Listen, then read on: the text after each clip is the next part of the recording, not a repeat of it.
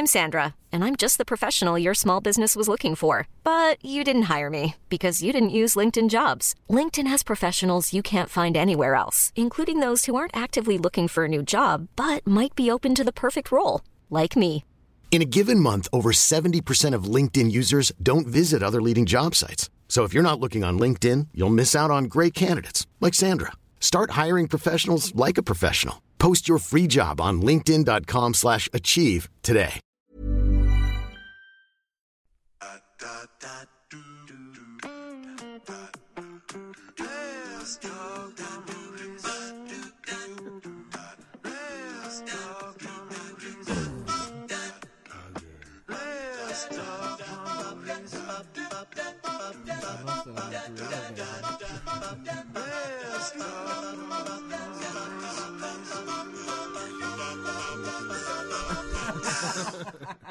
Hey everyone, welcome to another episode of Let's Talk More Movies, the show where we try and talk about movies but never talk about anything and everything else.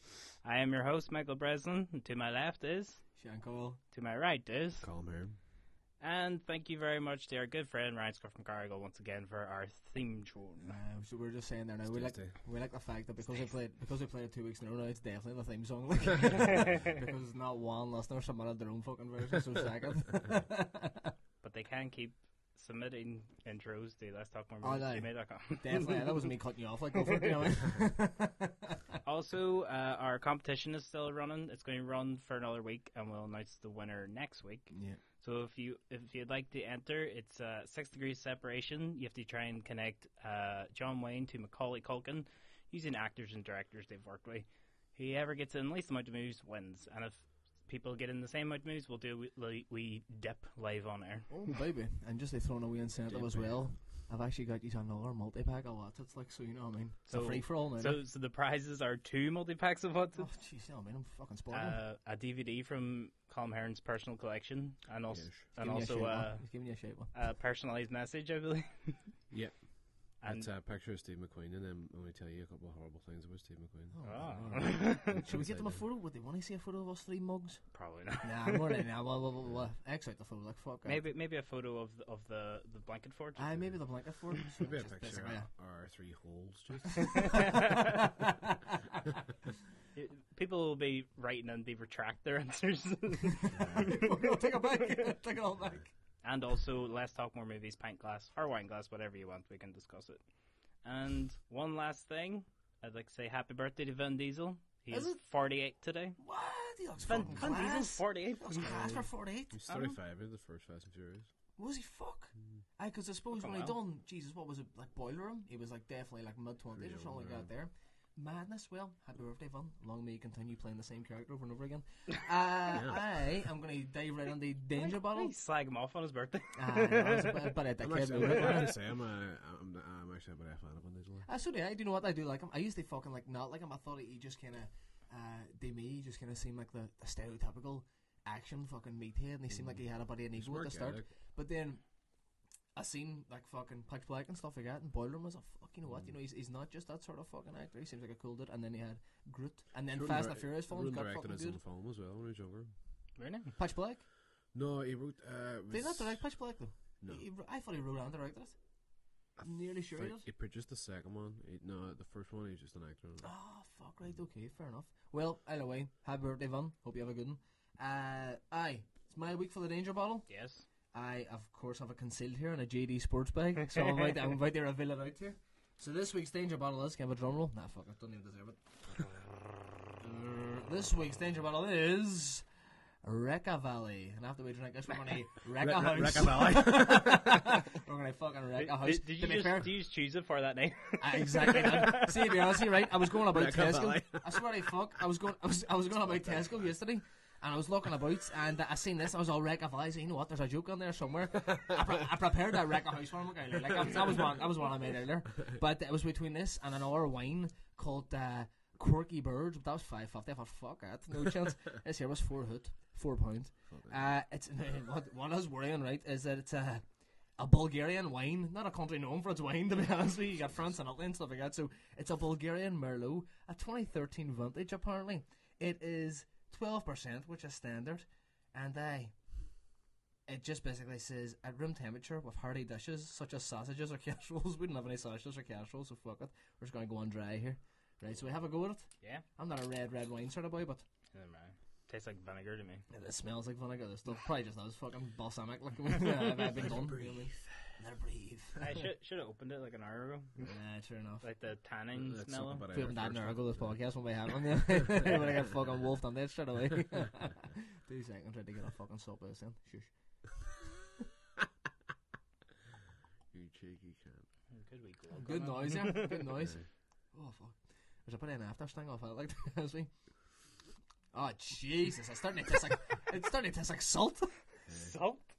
It tastes like normal red wine at the start, but then you get a salty sort of after, Tastes bro. like a salty ball bag, just. It does. Just tastes like a fucking. Tastes like sweating eggs, to be honest with you. Hey, Not that I've red ever had wine. a fucking champa one, but you know what I mean. It's like sweating egg sandwich, just. Look out for the salt after. Just what the fuck's that about? Leave it for about 2 seconds. Normal red wine, salt. Bit salty in there. Yeah. It is a bit salty at the end. What the fuck's that about? Yeah. I Hands don't about like to have a it. go here. Actually, for me not liking red wine, I could probably stand to drink See, that. it's smooth. You don't get that sort of winey aftertaste, which is strange considering it's fucking wine. But I know the salty thing would throw me like. But I suppose after 2 or 3 globs, you probably wouldn't even fucking know what the difference was. That's not bad, you know. With there with the Aye. salt. You get that then, eh? Right in the back of your mouth. It's like you know what it's like if you've been down the beach or something like that as a wine. You talk about fucking mouthful of seawater or whatever. That's what it's fucking like. It's like being down It's in like fucking sort of Buncrana. citrus there, son, or, Fucking hell, I can't get rid of that. I know. Just it's staying with me too. just right in the back Right, of well, your face. our one word or our one line description of Reka Valley, Bulgarian Merlot, is tastes like drowning on a beach. Basically, it's fucking awful. How was that one word? Anyway, One sentence, I said. you said one word. Ah, fuck that. Better. You know what I mean? Anyway, continue on. What have we watched this week? Let's go. I watched a fucking good lot of stuff this week. Do you want to go or do you? I go away. Watched here. I tell you, unbelievable film. Absolutely unbelievable film. I watched this week. One of the best films I've seen in a long time. Vinny Snitch, Short Term 12. No, I've heard about it though. I heard a lot of good things a couple of years back, and I just never got around to watching it. 2013. Can't for the life of me remember the name of the director. David Sohn. 2 main actors. It's John Gallagher Jr. from The Newsroom, and the main actress, who's probably pretty much the lead character, Brie Larson, who you probably recognise her from like 21 Jump Street. She's like Jonah Hill's love interest. Just a phenomenal film. Absolutely. I'll give a very brief overview of the plot. It is Brie Larson's character and John Gallagher Jr.'s character. They're essentially 220-somethings. They run this home for like kind of delinquent youths and kind of foster youths, and like I think it's Southern California or something like that. And it's just essentially the trials and fucking tribulations of them running this place and dealing with these kind of kids with serious fucking issues, or sometimes pretty fucked up kids. But the direction's so natural, so realistic. You could be fooled that it's a documentary. Sometimes I know that's such a fucking cliched, compliment they give the films that are natural, but definitely it does feel like you're there with them, and the performances, especially from Brie Larson and John Gallagher, but even more especially from the kids who are ranging ages between 6 and maybe like 17, phenomenal, so delicately handled.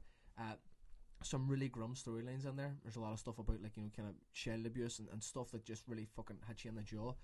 But it's the performances and the characters and how they all fucking mesh with each other. They just really make it a cracking watch. It's only 90 minutes long too, so you know what I mean. If you've got a wee fucking spare hour and a half or something like that sticking on, but it is amazing, absolutely amazing, and it's on Netflix now too, which I didn't realise until I just came across it. Also this week, what I watched, Shogun Assassin. I just watched it last night. Never seen it. It was on Film 4 last night. I've owned a copy of it for about 10 years, never watched it. You should definitely give it a go. See, always It was bought to me as a joke on a birthday. it shouldn't be. It definitely shouldn't be a joke, because I've always heard like obviously it's one of Tarantino's favourites, and you can see that he's taken, especially for I Kill must Bill actually stuff. stick it.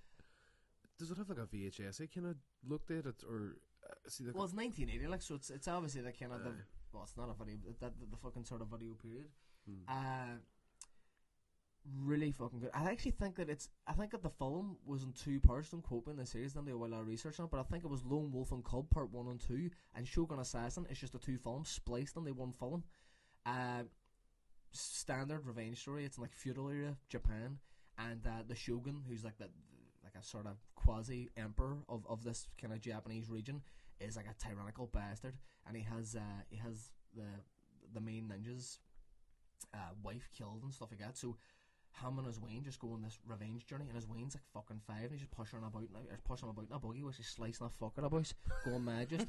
But I mean, some of that, like, it's really gratuitously violent, like, but that's kind of what you're watching it for. I've always kind of wanted to get a better understanding and a better knowledge of martial arts films. I think that was definitely the place they started, because I don't think I've seen enough of them. I've seen, like, a couple of Bruce Lees and stuff like that, but cinematography-wise, it's unbelievable. There's this part where he's in the middle of the desert and these fucking boys just come out of the sand from nowhere and just start diving at him, like, and no, but I mean, like, there's about 4 of them and he's just fucking he's slicing them off one by one. Choreography wise, unbelievable.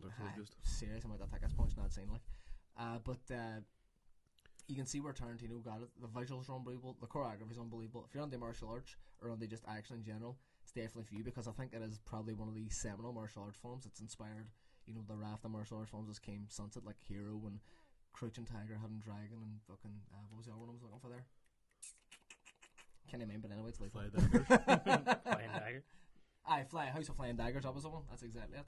Okay, Aaron, what have you watched this week? I watched On the Road. On the Road. It was the again? adaptation of the Jack Kerouac book. Yep. What was that like? I mean, I'm a big Kerouac fan. Like, I mean, I've read like 4 or 5 of his books. Like, and, sorry. we got ourselves a reader.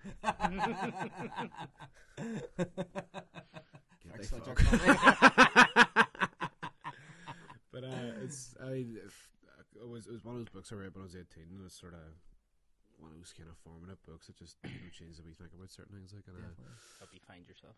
And I was going to say something crude there. I actually had an idea, so I was like, there's definitely something there. I'm lost.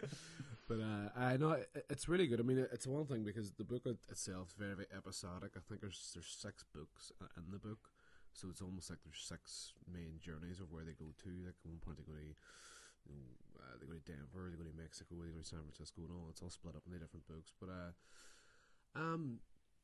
it's really hard, you know, to adapt the book at Rich, because the book just constantly describes details and events and things like this here, and you can kind of see with the way they wrote it, is they definitely left out a whole character called Remy. He's in the last scene in it, but he has this line about I think it's from the president at the time. He was saying it was just a line about the economy, about, you know, we're trying our best to keep the cost down, the cost of living down, or something like that. I can't remember exactly what it is, but there's a scene in the book where Sal, Jack, and Ham were breaking into this canteen that they work in. They steal food because they had no food, and this is like a phrase he always used to say when he was stealing things.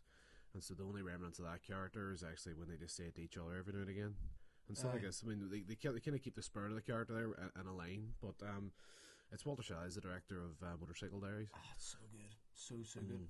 And Coppola had been developing it for years. I think he had an adaptation of it years ago, and I think he wanted to make it. You could probably find actually on the iPad who the actors were and stuff like this, but he bought the rights, he owns the right, and he produced it as well. It's weird as well, because it seems like Walter Shelley just seems to have a wee fucking foothold or a wee niche in the sort of introspective road movie, you know. Because you're talking about the Motorcycle Diaries, which is unbelievable. One other thing I was going to say is that you were saying about On the Road, and it's weird trying to adapt, you know, such a rich text. Do you think that maybe kind of give it a wee bit of an uphill struggle, because it's such an iconic book, and it's almost like the go-to guide for anybody who wants to, you know, be freer. It's the ultimate counterculture book, like, you know what I mean? It's the first thing you think about. So you think do they achieve it? Or is it kind of impossible to achieve, do you think? I think some of the elements they do really, really well. I think Sam Riley's really well cast as Sal or Jack or whatever. I mean, I know that much about the book. It's I mean, there's like, that's only say a minute ago, but there's things that you know, the Jack Kerouac actually wrote it straight on he attached all these pieces of paper together and just wrote it just continuously for I think for like 2 weeks, and he went on drugs and all to just keep himself awake and keep himself, because he invented this prose called I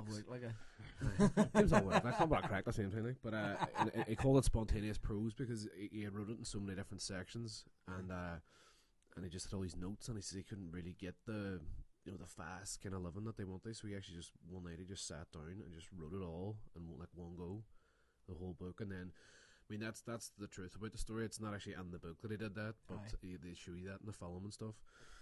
But you've got Viggo Mortensen cast as old Bull Lee, who's essentially William Burroughs. Can't wake up out of Viggo, like. I can't wait about Viggo, like. Fuck, I'm gonna know, right? I was watching my brother, and my brother, he's not much a reader, like, he would read biographies and things like this here, but every so often he comes in and he's all, I started reading a new book here, and I was all, is Viggo Mortensen and an adaptation of this book? And he's all, oh, I don't know.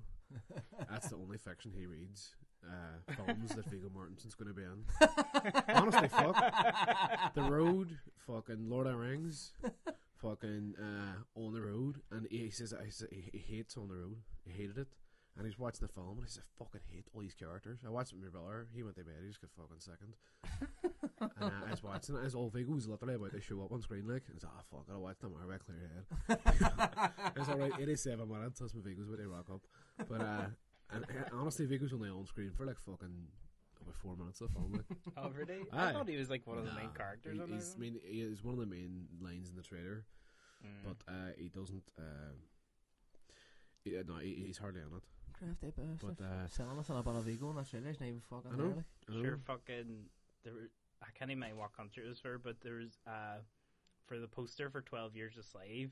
The biggest person on it was Brad Pitt, and he's in the last 5 minutes of the fucking produces it. He's just a boy convincing me, you know what, your man's a dick. Sack up, boy, eps. I'm trying to find a wee bit of info here on the actual the production of it, because Coppola bought it years ago. There was so many different attempts to get the film made. And there was like some really good directors here. I think there's a bit of trivia on it here, but no, all in all, it's a really good film. I think a really good casting is Kristen Stewart as Marilu, and she's just perfect. I think she gets a fucking lot of abuse. Obviously, she's got that Twilight stigma, but I do think she's a fucking really good actress. She's class. Seeing like Camp X-Ray, she's absolutely fucking brilliant in that. There's one, Jesus, what do you call the fucking film? The Runaways. She's really good in that. Really good in that, like as Joan Jett, and then or is she? Anyway, she is Joan Jett, and then what's our film I've seen recently? Still Alice, where she plays Julianne Moore's daughter, and I mean, fair enough, she's not much in it, and she's kind of like Julianne Moore's the main focus of that film, Oscar-winning performance, and it's a fucking superb performance, like. But she's just really good, and the best parts of that film are them two together, that sort of chemistry between them. Excellent. This was one. I'll tell you the other one. It was Brando tried to fucking produce it. Brando actually. I say Brando tried to play fucking Jack Kerouac. When he was about 40 stone. Jack Kerouac actually went. They found Brando because he wanted Brando to play Kerouac, and Jack Kerouac wanted to play the Dean Moriarty character. Obviously, this was back in like the 60s or something like that. It was like in the 50s. Back in the 60s, like I mean, he would have been fucking perfect as Jack Kerouac. He would have been the ideal one. Like, and then Coppola tried to produce it in '95. Ethan Hawke was going to be Sal, and Brad Pitt was going to be Dean. Oh fuck! And then Joel Schumacher was trying to get an adaptation going. Not Joel again, like we talked him to death last week about Batman, Craig. And Billy Crudup as Sal and Colin Farrell as Dean. Which would have been interesting. That guy. Billy Crudup, one of our actors here, one of our underrated actors who nobody really knows or cares about, that we love very much. Love that guy. Love him so much. What did you watch this week, Mick? I watched Delivery Man. What the fuck? Oh, is that fucking Vince Vaughn? That's that adaptation of that French film. I heard that's fucking sick. It's a remake, But it's an alright film. I mean, like, is he pulling any teeth out? No. Not quite the True Detective characters, let them out. But no, yeah, it's a grand film. I mean, it's watchable. I wouldn't say I would go back and watch it again. Like, well, I've never actually I know it's about fucking having wings or something. Like, what's the plot again? Like, he's impregnated. The plot is that as a younger man, Vince Vaughn used to just get money from the sperm bank, and he made 693 donations in like 2 years or something like that. Some amount of wank in there, like. But his sperm hanging off him, red raw, just hanging off him like a wet chamois, just fucking Big loose banjo string, just anyway, we're pulling that tone down here, Mickey, continue. You fucking tune that banjo string. But his sperm was such of good quality that the sperm bank overused it, and he was actually the biological father of 533 people. Jesus Christ. Patch out at Christmas. So then, like 130 of his biological kids want to meet him because he always signed his name down on the form as Starbuck. Right. So that's actually the name of the original film. Oh, is that what it is? Oh, is it? Oh, fuck. I had no idea about this being a remake of a French I know, film. neither did I, actually. But, it doesn't seem sophisticated enough for the French, like, to be quite honest. I think it's French. I know it's a foreign film. I think it's French or German, I think. But yeah, so he always wrote his name down as Starbuck, and so they do this lawsuit. They just know the identity of Starbuck, basically, and he's fighting to keep his the word. That's so hard to say, actually. I tried anonymity. Anonymity. That's such a fucking hard word to say. Anonymity. Anonymity. There, I think I got it. I fucking know. Do you mean being anonymous? It's been Anonymity. Anonymity. That's it. Anonymity. Yeah. He got it. He nailed it. But he reads stacks of books. So. He reads stacks of books. But yeah, kind of emotionally, the film is kind of all over the place. I mean, like sometimes it can go from comedy to like really kind of hard kind of drama. Well, not hard drama, but like a kind of dramatic bit.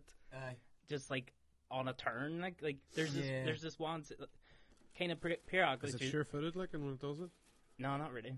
It's periodically through the film he kind of he secretly meets like some of his kids just because he's interested, kind of.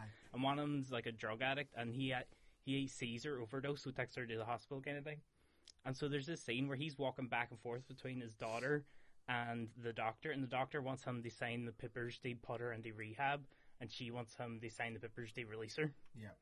So he's walking back and forth, but as he turns, it's kind of this funny music, like do do do do do do, and then he's talking to him about fucking rehab and stuff. It's really badly judged. It's just really rare. There's a lot of like kind of like basically every kid he meets, there's a big emotional kind of beat in it, and. Like Chris Pratt's in it as well, and he's kind of the comic relief in it. Like he's really funny in it, and he has good moments. He's his best friend or something, is he? And his lawyer. He's really funny in it, and it's just he has 4 kids in it as well, and the kids are actually really funny. It's like there's a scene where they're out the back just having a chat, and then his kids come out. He's all, "No, go back to bed," and they just fall asleep in the sand pit. It's just really funny. But yeah, Chris Pratt's the humor in it, and just it's emotionally, it's kind of all over the place. But it's a grand watch. It's strange that you say that, just about the whole sort of tonal thing, because another film I watched this week, and I was going to talk about it later on, but I just kind of forgot about it. Also recently been fucking added to Netflix is Hector and the Search for Happiness, Simon Pegg film. It just released last year. I fucking I love Simon Pegg. He's one of my fucking favourite people, and I've always loved everything he's done, from Space to Shaun of the Dead. And I watched that film, and it's one of those ones I'm not quite sure if I liked it or not, because the tone of that film is all over the fucking place. It starts out as this sort of light-hearted rom-com and going out to find yourself, but then these scenes come out of nowhere. Like, he's in fucking Africa, and all of a sudden he's kidnapped and he's about to be fucking executed. Like, but I mean, it's completely jarring. Like, it's such a fucking mood whiplash, and it's not even so much that him being kidnapped and like about to be shot in the fucking head is played for laughs.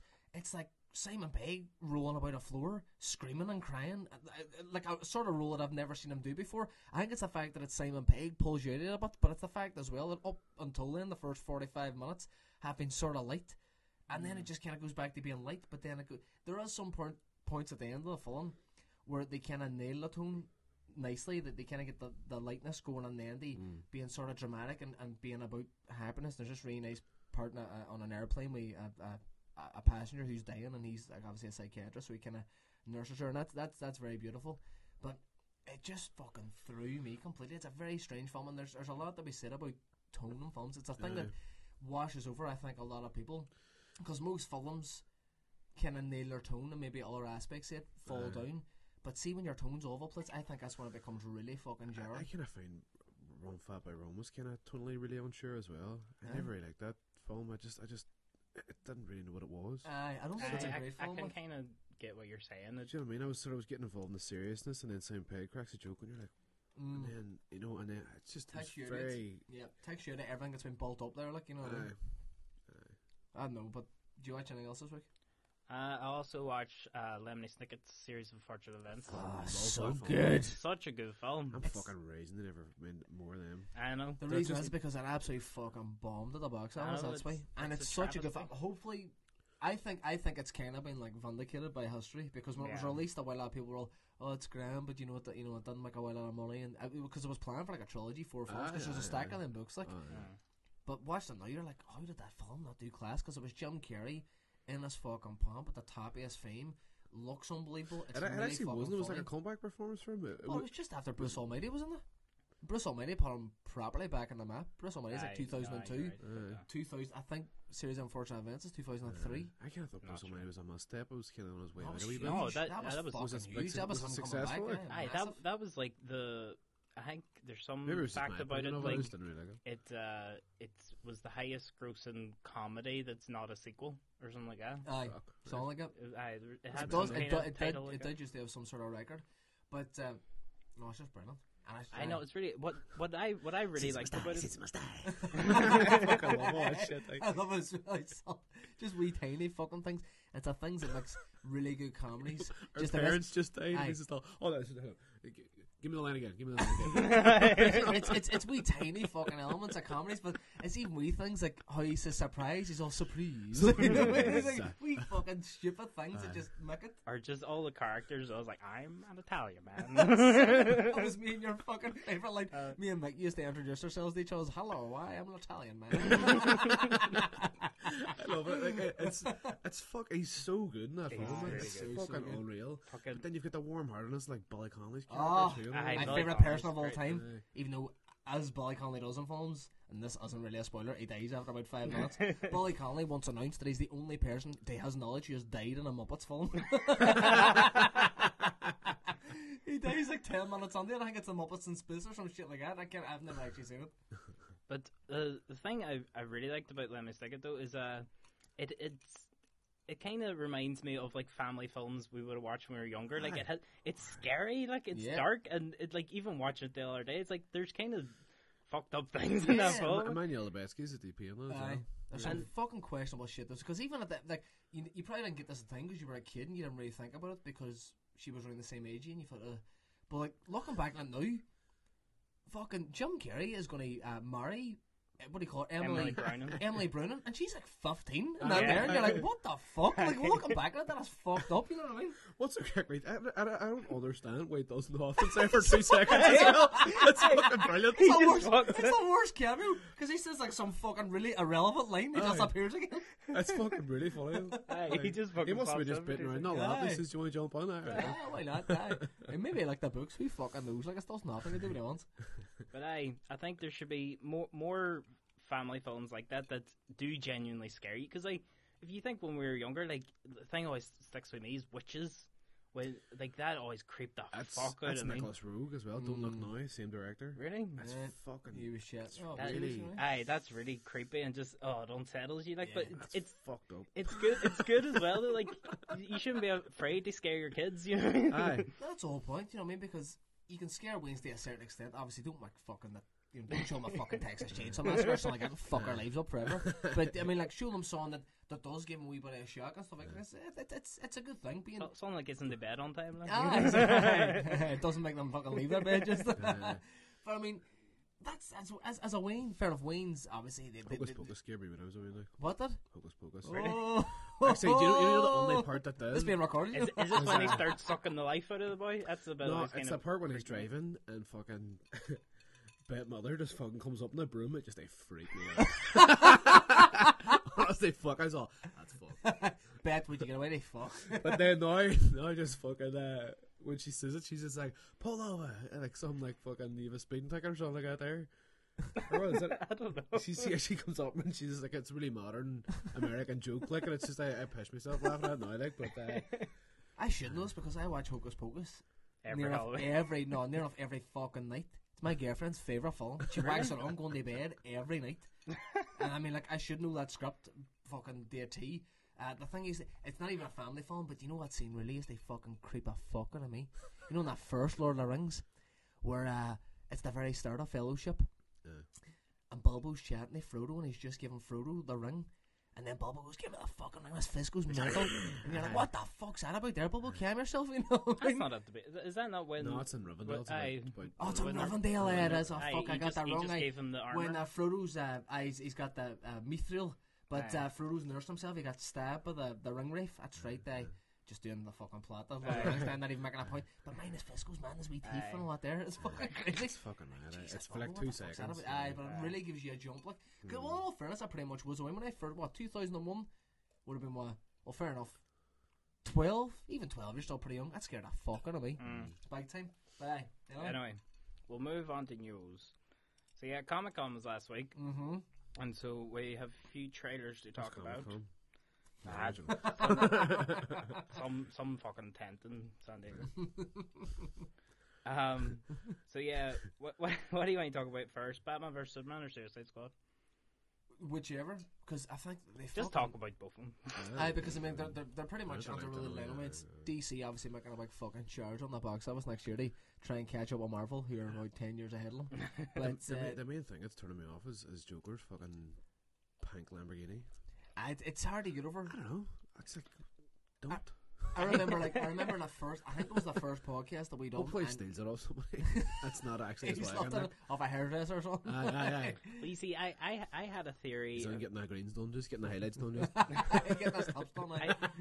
I had a theory a few weeks after the first picture came out, and everybody was saying just how shiny it looked.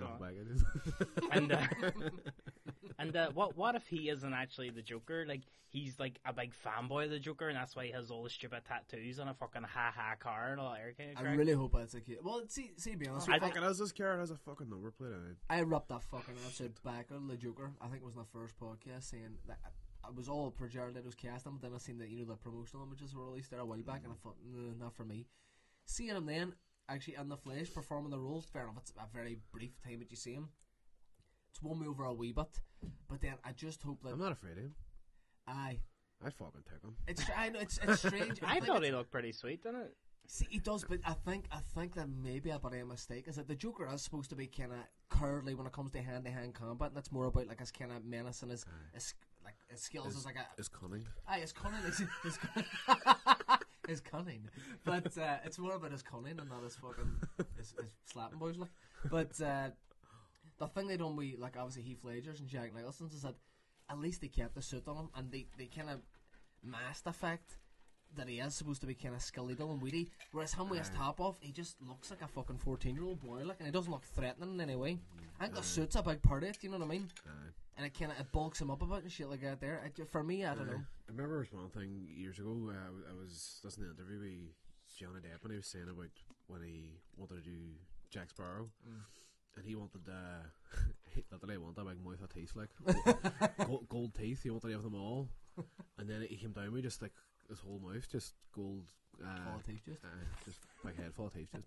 But and it's things like I see where the director says, "Nah, it's too much, too far, whatever," and he says, "Just take it back, maybe one or two," but he says that there's far too far, and it says it's just, and I kind of think. The Joker thing's a wee bit too much as well. See that grill he's got on? Like, I totally agree. It's like fucking too much. Like, he just reminds you of fucking Goldie from The Word's Not Enough. But see, do you know what's and that's how I was trying to say too. Like back in the first podcast, is that the way they've kind of put him together and stuff like that. He just looks like a fucking irritating teenager. That big grill, like, oh look at me, I'm fucking hard. You would not be afraid of me, we just fucking. You would love this. I'm dying to see Batman stick his fucking head on the. But maybe maybe it's maybe steel's going on the Joker. From the other fucking side as well. Maybe that's a good thing, you know, because he's so fucking irritating. And the Joker is supposed to be a wee Weasley irritating cunt. Because I mean, I think a lot of the thing with Heath Ledger thing is that the Joker is supposed to be kind of cool too. They focused on the cool aspect a wee bit more, and the Weasleyness of the fucking Joker kind of faded a bit. Obviously, Heath Ledger's performance is really iconic, but maybe this Joker's supposed to be that fucking wee bastard you just grab at that fucking neck, you know what I mean? He's just a wee fucking irritant. An irritant, exactly. I'm just going to fucking stick your head through a wand on a fucking bent machine, just. You see it in that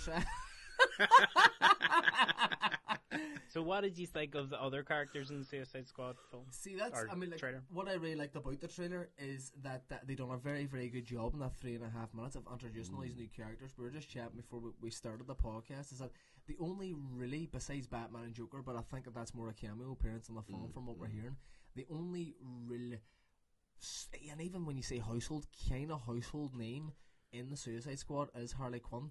Seems that she is going to be the main focus. Deadshot as well, who's played by Will Smith. Like 30 seconds on her at the start of the trailer. Aye, exactly, her fucking... She's kind of the main focus. Her of the doing a bit trailer. of burlesque in the cages, you know what I mean? Yes. How she got that is fucking beyond me. Get myself. But see, they've done a very good job of doing that, especially like the likes of Killer Croc, who was a character I fucking loved as a Wayne. Every other character they have on there, because a lot of characters to get through. It's not like the Avengers where Iron Man and Thor and Captain America, the some extent were all pretty well known, and they didn't have to do a whole lot to get that on the public conscious. But with Suicide Squad, they're essentially all completely unknown I characters. kind of like it though, because I like that. I mean, in fairness, Guardians of the Galaxy done it very well as well. But Guardians of the Galaxy is only 4 characters, or is it 5? 5 characters. Suicide Squad's like what, 9? And that doubles the job. Like, and Guardians of the Galaxy had a hard enough job, kind of. It'll be a superhero film will go one day, and it'll feel like a new film. As Which is opposed to, you know nice. what I mean? It'll be a nice new thing. Because Just, you've seen the origin like story. of so Watchmen many- had that really good attitude. Aye. It's like nobody really knew who like the Watchmen were or anything, and it's just a great thing. You just go right, we just watch a superhero film here, and just Yeah, we don't know, we don't have any preconceptions about it. True, but Watchmen is considered probably the best comic book of all time, so at least they also had a strong narrative they rely on. Whereas the Suicide Squad, they're kind of picking and choosing, you know what I mean? And it's going to be very interesting to see how they do it. From the trailer, I was very skeptical about the film. Seeing the trailer now, I think the trailer looks fucking brilliant. Like, I really, really like the look of it. I liked how even just the film looks, the cinematography they're taking. Like I was saying before, I liked how they introduced all the characters that are kind of unknown. And then it'll be interesting to see how they shoehorn on the Joker and the Batman thing. Again, we were discussing before we started the podcast. We, here at Let's Talk More Movies, we have a theory that the Joker's things might be a flashback, possibly, because when you see him in the trailer, he's going to he's about to torture somebody. We're under the assumption that it's Harley Quinn that he's torturing, because It's in a clinic too, isn't it? I think it looks like a sort of clinic, because the character Harley Quinn, I think she's a psychiatrist or something like that. They really upstanding citizen, and then the Joker tortures her and drives her fucking sample, and she becomes Harley Quinn. Thinking that might be it, especially if Harley Quinn is the main focus of the film. Obviously, they're going to have to give her some sort of backstory or some sort of origin story, and that might be it. How Batman then folds into that, maybe Batman, I don't know, this is complete speculation. Maybe when Batman's hanging off the fucking back of a car, as you've seen in the trailer, maybe that's him, chasing the Joker up after he's tortured her and he fucking takes him away or something. I don't know. But it'll be interesting to see how they do it. I always thought the whole kind of Joker stuff might have been a flashback as well, and the kind of Harley Quinn's past. But also with the whole torturing thing, they segue nicely into the Batman vs Superman trailer. I thought it could have been like a flashback to the whole Robin thing that Batman vs Superman kind of hints at. With in the trailer, you see Joker's written something on Robin's suit, so it kind of makes the suggestion that Joker killed Robin at some point. So I was thinking maybe they could, maybe that's the way they're trying to link those films together. It's also really good. That's a really You know good what? theory, Actually, you yeah. know what? I think yours is better. I think that might be more plausible. You bastard. Oh, you've tested me in the past. So You then just that, went and usurped me there. so then that's Batman chasing the Joker in after killing Robin. Fuck, I hang off a back of Carol. Right now. But anyway, Batman vs Superman trailer. What do you think?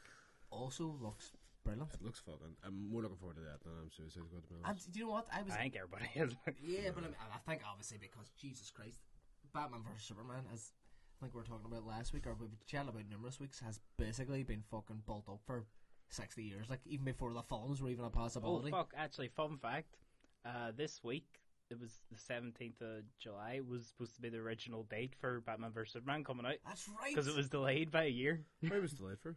They just pushed it back. I don't know why. Yeah. But that for me in a way, there's nothing that's going to be bigger than that next year. Imagine we just had seen Batman vs Superman now. Like. Oh, fucking man. We're buzzing off of seeing a fucking trailer. Like. Hopefully not coming out. Film going, is supposed to be out. fucking shit. what Jeremy Irons doing as fucking Alfred, like, you know what I mean? I think he looks cool as Alfred. He looks cool, and it's a different take on it, and like a kind of gruffer Alfred and stuff like that. I Because don't know. I love Jeremy Irons, but I don't think he's. I don't know. It doesn't say. That's the only thing that trailer kind of threw me. But I was like, no, I don't know about that. But like, that's a Actually, thing I from don't the know. comics as well, that there's a storyline with Alfred that he's actually like a kind of ex kind of MI5 kind of boy or something, like you he kind of had that way a wee bit. ex special ops. no, just Well, I suppose because Christopher Nolan's inspired by Frank Miller, you know, Yeah. like Year One and all that kind of stuff, and then even this one's inspired by is it Dark Knight Returns? So that's Frank Miller as well. So even Alfred. in the absolutely fucking woeful TV series Gotham, they kind of go on that. They go on to the fact that I think it's Sean Pertwee who plays Alfred on it, and they go on to the fact that he was kind of ex special forces or something like that, and he'd seen fucking kind of combat and whatever. And it does it fits with character Jeremy Irons being gruff, but I don't know. Maybe I'll really like it. But looks excellent. We talked last week again about how they're going to actually make Batman a credible threat, or how they're going to make him equal to Superman. After seeing the trailer, I think we got a couple more ideas. You do get a wee crafty peek of Kryptonite in there, so I think a Kryptonite thing might come in there, like a wee bit of an equalizer for old bats, you know what I mean? But even Lex Luthor, the first time I watched it, I really like Jesse Eisenberg.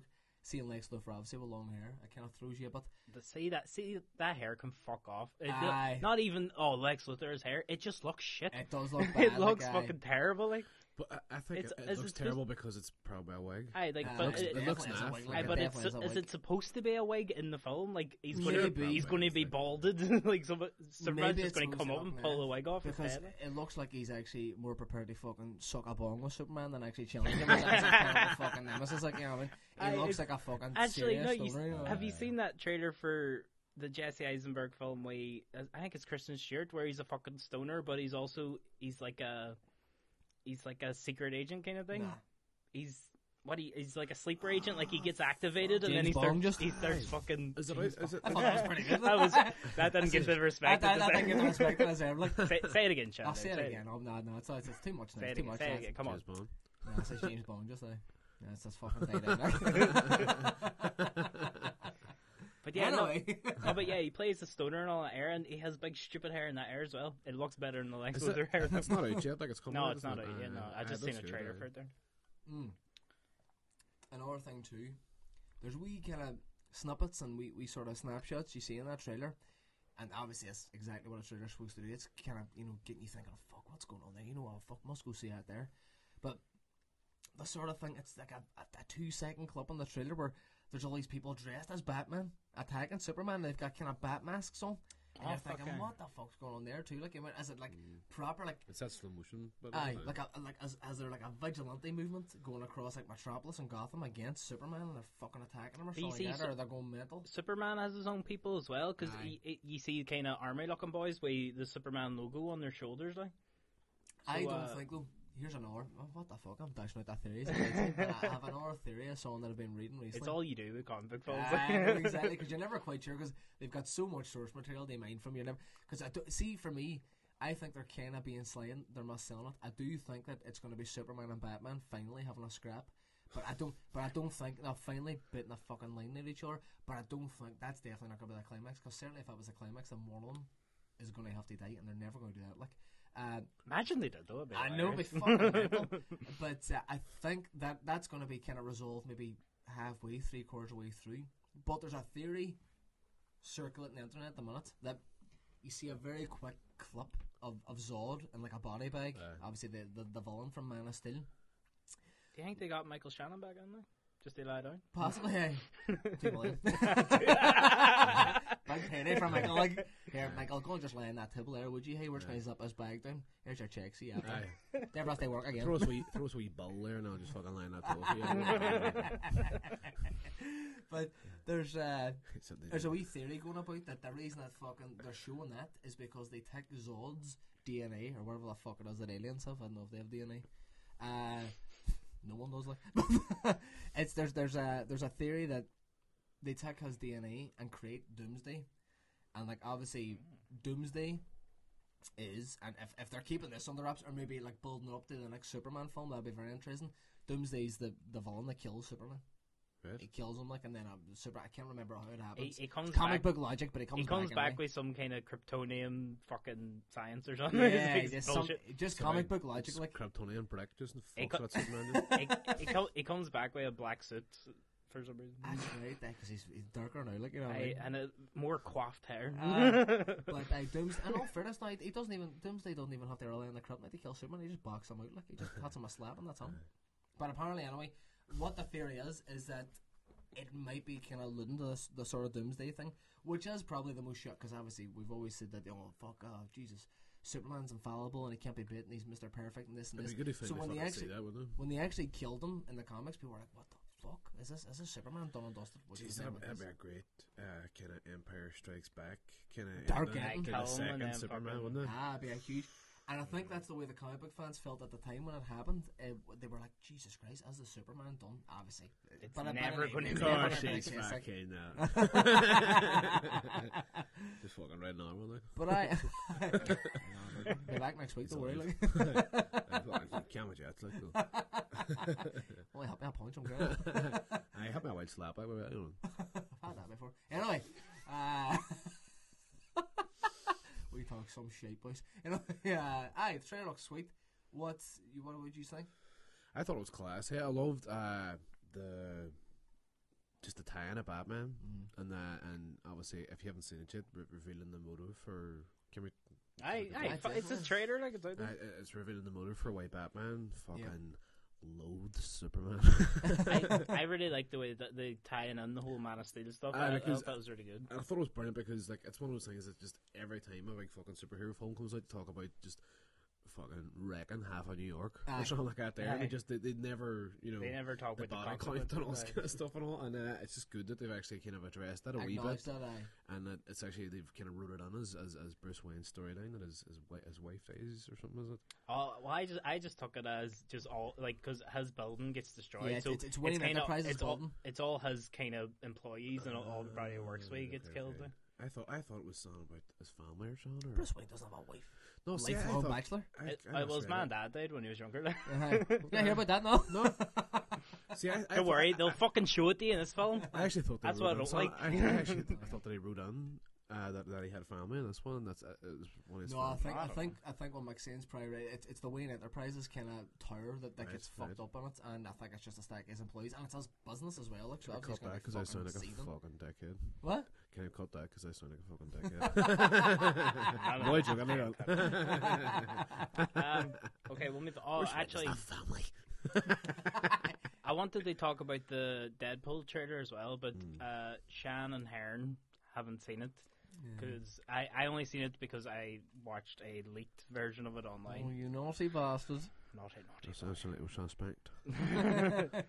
But yeah, just a kind of quick thing for Deadpool. It looks really funny. It looks crazy. It looks self-referential. It looks like a lot of fun. Yeah, and the whole character of Deadpool like spends all of the fucking comics like kind of leaning on the fourth wall and realizing the fact that he is a character in like a made-up world, which I think they could have fucking so much fun with in that film. I see. There's a couple of things in the trailer where like Ryan Reynolds is getting taken away to like get the operation or something that's going to turn him into Deadpool, and he's all, "Don't make the super suit green or animated." They reference the Green Lantern.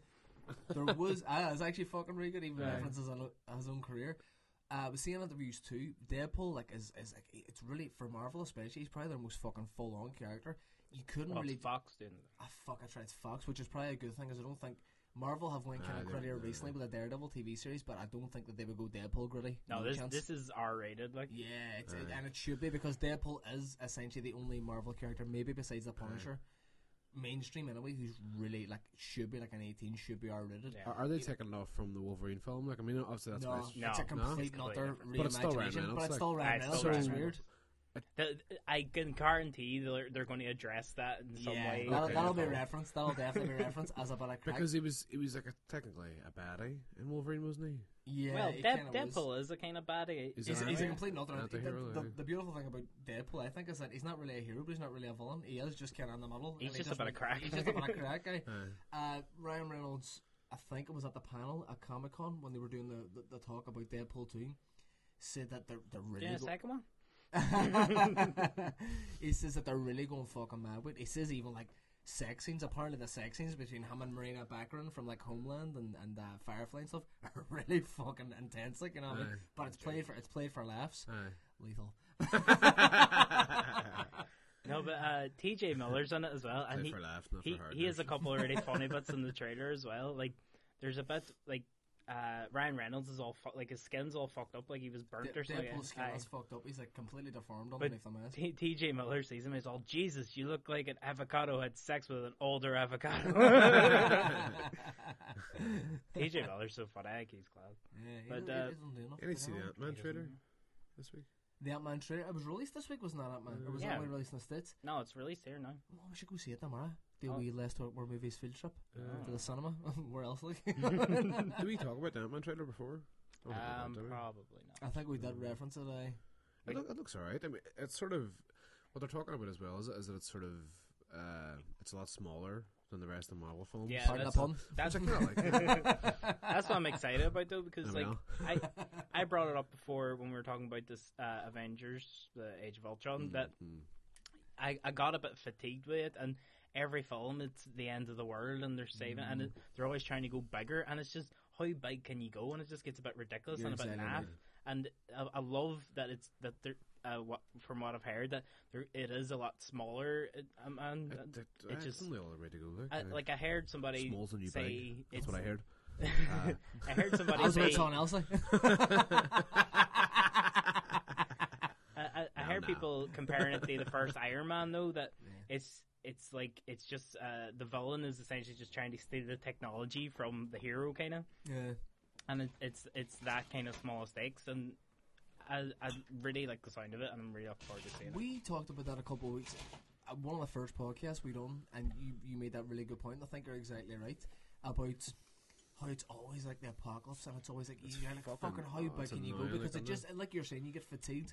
But we said that in the third one or something. Exactly. Fuck off. And we think that the reason for, well, just one of the many reasons for like Daredevil, the Netflix series, a success, is because it is just a vigilante in like a small neighborhood, Hell's Kitchen in New York, and it just kind of makes it more kind of realistic, more human in a way, because you just know that this guy's fighting for this neighborhood, and it's not the apocalypse, and it's not the be all and fucking end all. It's about humans, because when you see these huge battles, like, you know, the battle in Man of Steel, or the battle in Avengers, and fucking thousands of people are dying, these buildings are being crushed, it just kind of washes over you then, and you don't really care as much. But when you see it as focused on like a couple of people, or even like in the Daredevil series, you know, a few people living in the tenement block, the Wilson Fuss, the Kingpins trying to take over, you care about it more in a way, you know what I mean? No, definitely. Definitely. It's more But anyway, sensible, We'll move on.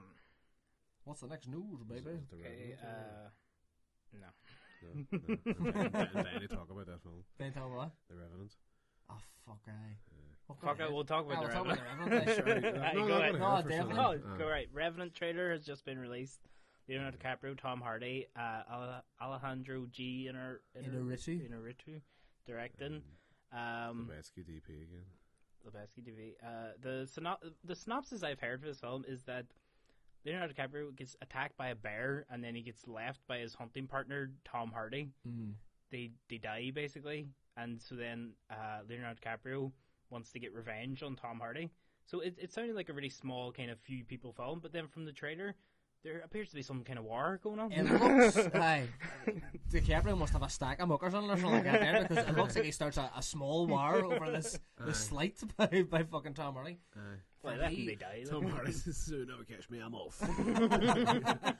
Gets in the car and starts talking to himself. Just Lock 3. It reminds me of an old fucking Billy Connolly joke, I'll say it because it's relevant. It was saying there was these two photographers out in the fucking Serengeti, and the lion starts to fucking go at them or whatever, and the photographer looks down and he sees that his friend's putting on a pair of running shoes, and he goes, he's all, "You'll never outrun a lion," and he goes, "Fuck a lion, as long as I outrun you, I'm alright." So that's what Tom Hardy did. To be honest, I'd only been hearing wee bits and pieces like through like Variety and Sight and Sound and stuff like that, but seeing the trailer, when I heard it was Lebowski and Inarritu, you know that it's going to be fucking top quality anyway. But the trailer just fucking blew me away. camera movement, the setting, how intense it is. It's DiCaprio's breathing through it that kind of punctuates the whole trailer. It just I makes fucking it. love that. I actually found myself going line with his breathing as I was watching it. I only watched it for the first time literally before we done this podcast, and there's some films, right, that it's actually billed as a western, weirdly. Aye, but it does look a western. Like, I mean, because I didn't know that even the plot until you said it there now. When I was looking at it, I assumed that it was kind of around maybe the War of Independence, or that kind of around the birth of America. It looks like very, very early on in America. You know what I mean? But seeing it, it's one of those films that you see who's involved when you see that sort of trailer. You see the quality on show. That it's one of the few films that you could say, I have no doubt that is going to be fucking amazing.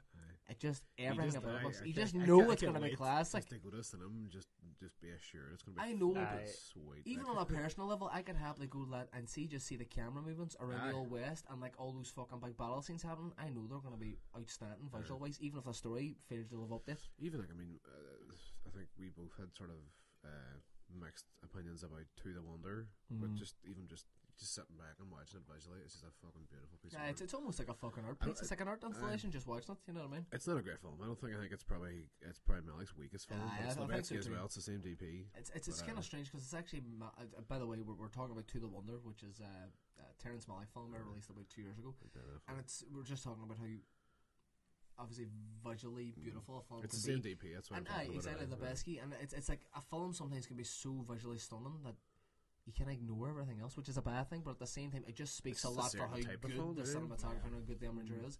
To the Wonder definitely has that, but it's like Malick almost trying to imitate Malick. It's like I'm trying to be too Malick, you know what I mean?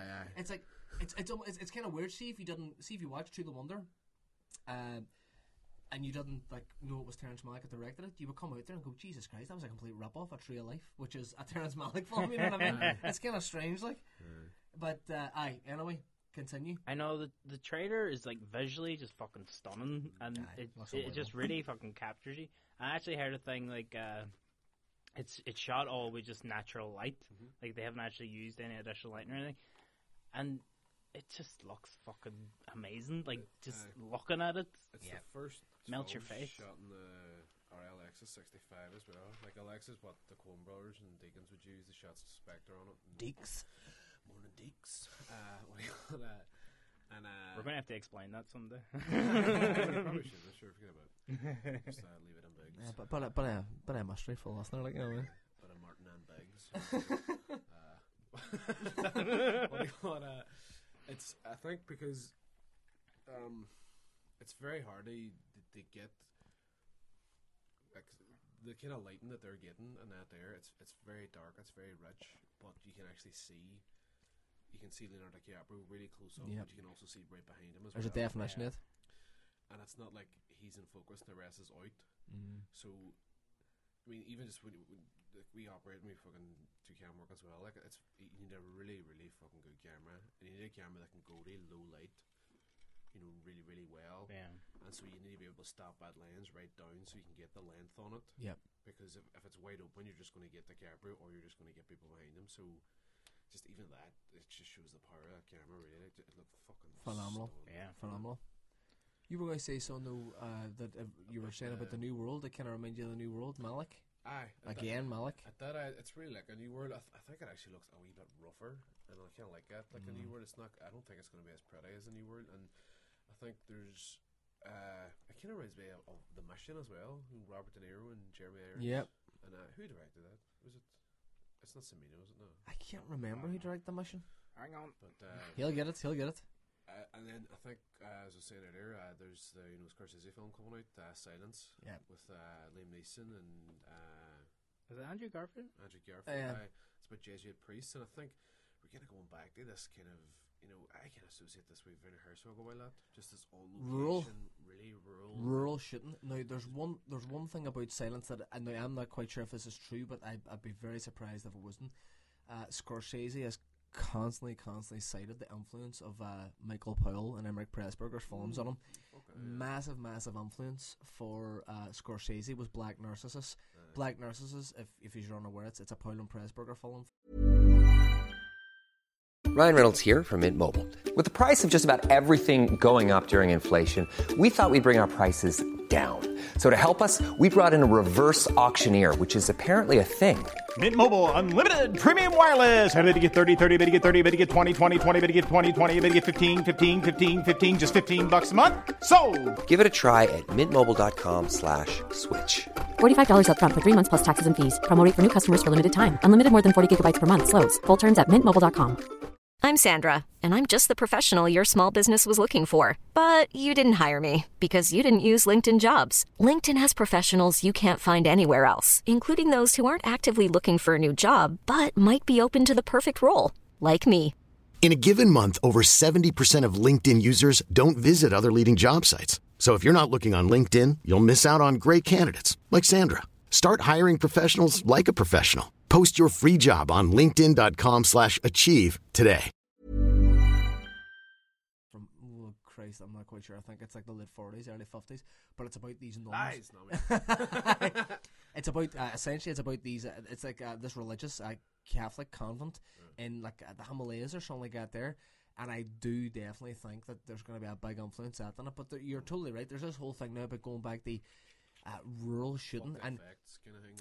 not even so much. I think it might actually even be, and it's something that we've talked about at length also on the podcast. It might even be a reaction to just the deluge of comic book films and massive CGI That's we're what getting. I think it is. You know, I think it is. I think Silence is really going to be, The Revenant is going to be really strong for. Yeah. You know, because the only person that's really doing that kind of shooting is probably Terrence Malick. Yeah. You know, and then 2 seconds. The mission was directed by Roland Joffe. Roland Joffe. I got that, but I never got that. But just on location shooting, I think it's becoming really old. Do you know what I mean?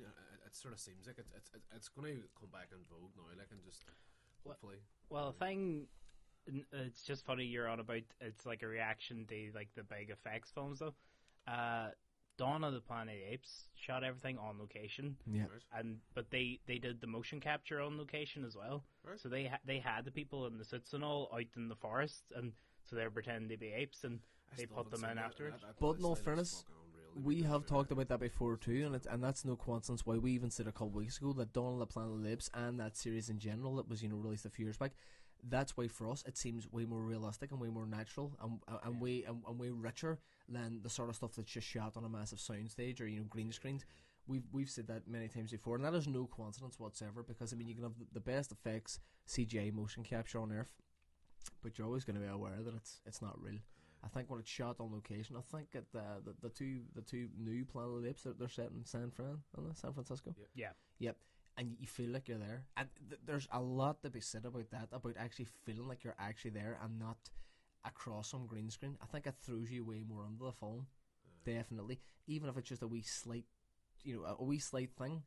The human eye recognizes reality. Obviously, it recognizes when you're actually shooting on location as opposed to shooting CGI, no matter how good the CGI is. And I do think that it's a big bonus for the film to do so. They create that world that you're supposed to be fucking involved with. But Okay. Next news.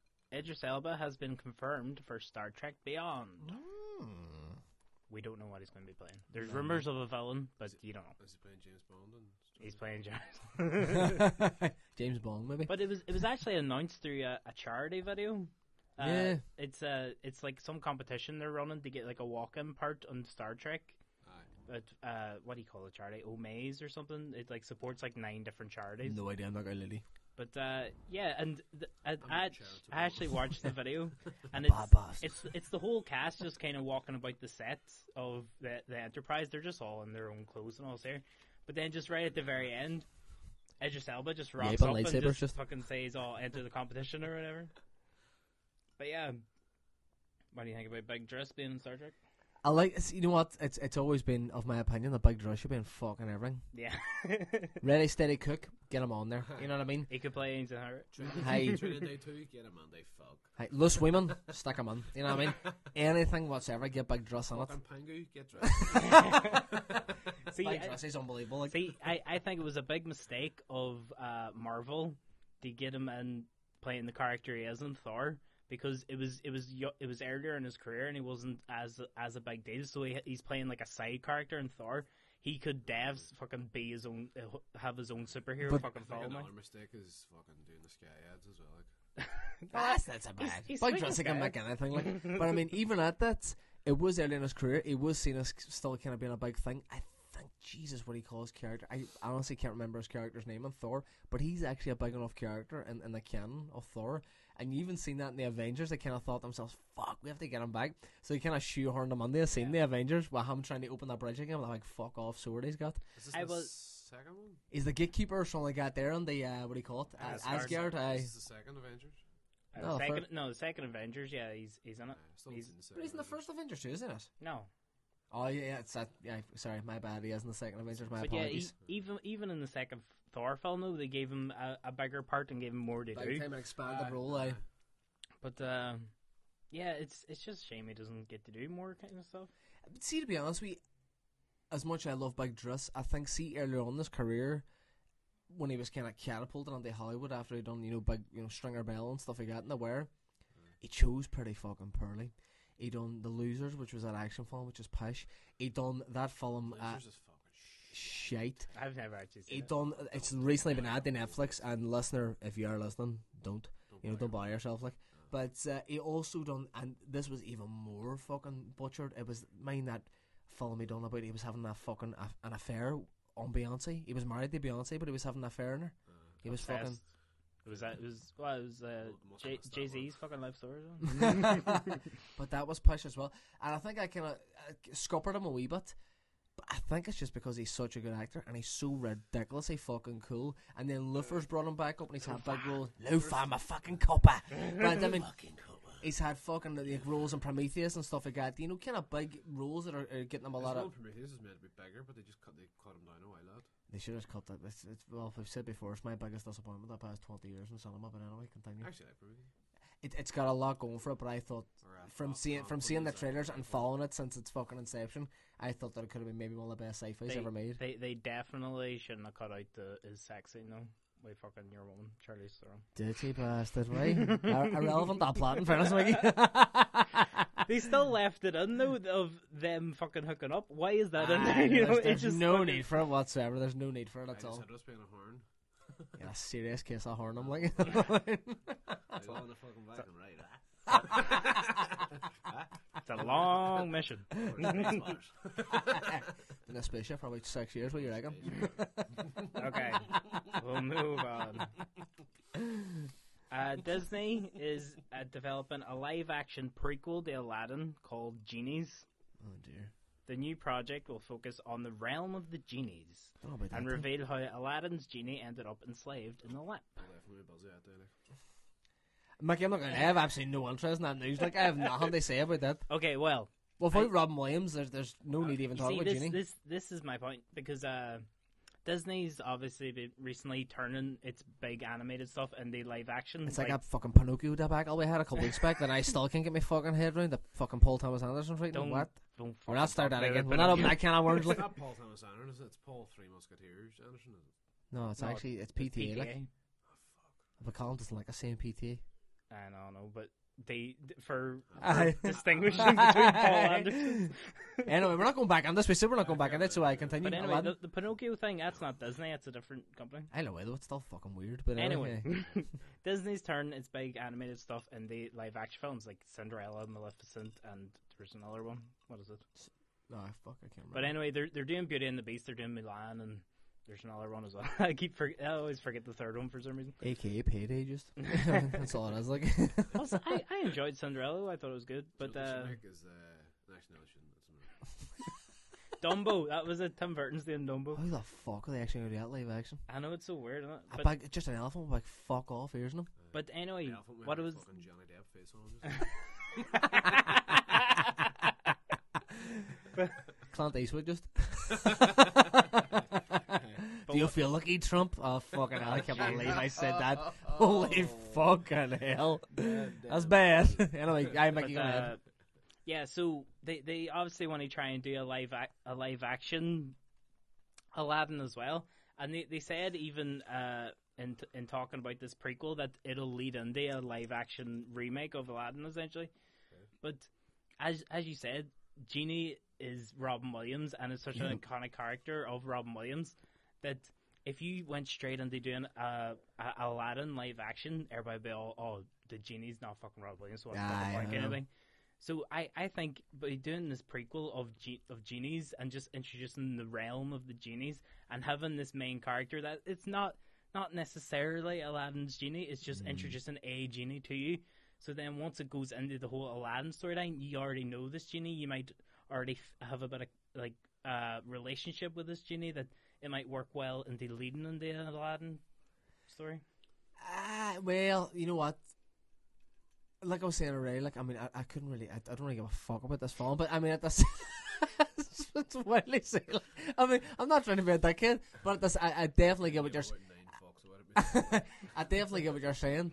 It's on the list, Shan. I know it's on the list. I have to talk about it. It's just a contractual thing here, and I have to talk about it. But you know what? I think you're exactly right with what you're saying. Robin Williams so iconic in the role. When you get roles like that an actor is just so kind of ingrained in a role that you can't see anybody else doing it, then definitely it's the smart move to kind of go back to the prequel and take it from the start and introduce these characters just to kind of build up the notion then that somebody else other than Robin Williams could play the genie. You know what I mean? They always say they could never recast the Joker after Jack Nicholson. You know what I mean? You know what I mean? And they've done it twice now, and both of them look alright. Well, obviously Heath Ledger was unbelievable, and Jared Leto I still have high hopes for. So. But they kind of say that about every character. Any kind of big character, say, oh, you can't... Like, eventually they're going to recast Wolverine, like, and everybody's going to be up in arms with that. Except I think Hugh Jackman... I think he said, though, that the third Wolverine film is going to be his last Wolverine film. But did he not say he would just... Because he's in fucking unbelievable, Nick. I mean, like, his condition at the minute, it's unbelievable. Like, I mean, he looks unreal. For a man who's fast approaching fucking 50. And I think that fits with the character because... Obviously, the whole thing about Wolverine is ageless, so he could do Wolverine and the like his fucking 60s, but it could be like when he's getting on a bit, like he's like 200 of. He says ideally what he would love to do is actually hand over the reins for about 10 or 15 years, then come back and do an Old Man Logan. Old Man Logan. He always goes on about Old Man Logan. Like, and he doesn't. I think it's sort of one of those things where would they let him do it? Would they let him come back? They would 100% let him do it. All I was going to say right now. It's like saying if Michael Keaton and Tim Burton wanted to make a Batman. Michael Keaton said that as well. He would come back if Tim Burton. But the thing is, it's because Michael Keaton's star waned for years. Like, until Birdman, recently and stuff like that, he's only back in, public eye. Hugh Jackman's a fucking colossus. Like, he's a international fucking superstar. Like, and as well, he's so renowned as Wolverine, and he's the perfect Wolverine. That if he says, I want to do Wolverine on his fucking deathbed when I'm 100, they'd be like, I know what, lad, go ahead. But well, it's one of those things, like, I mean, they might feel like bringing him back might affect the credibility of their new Wolverine. No, you don't know what true.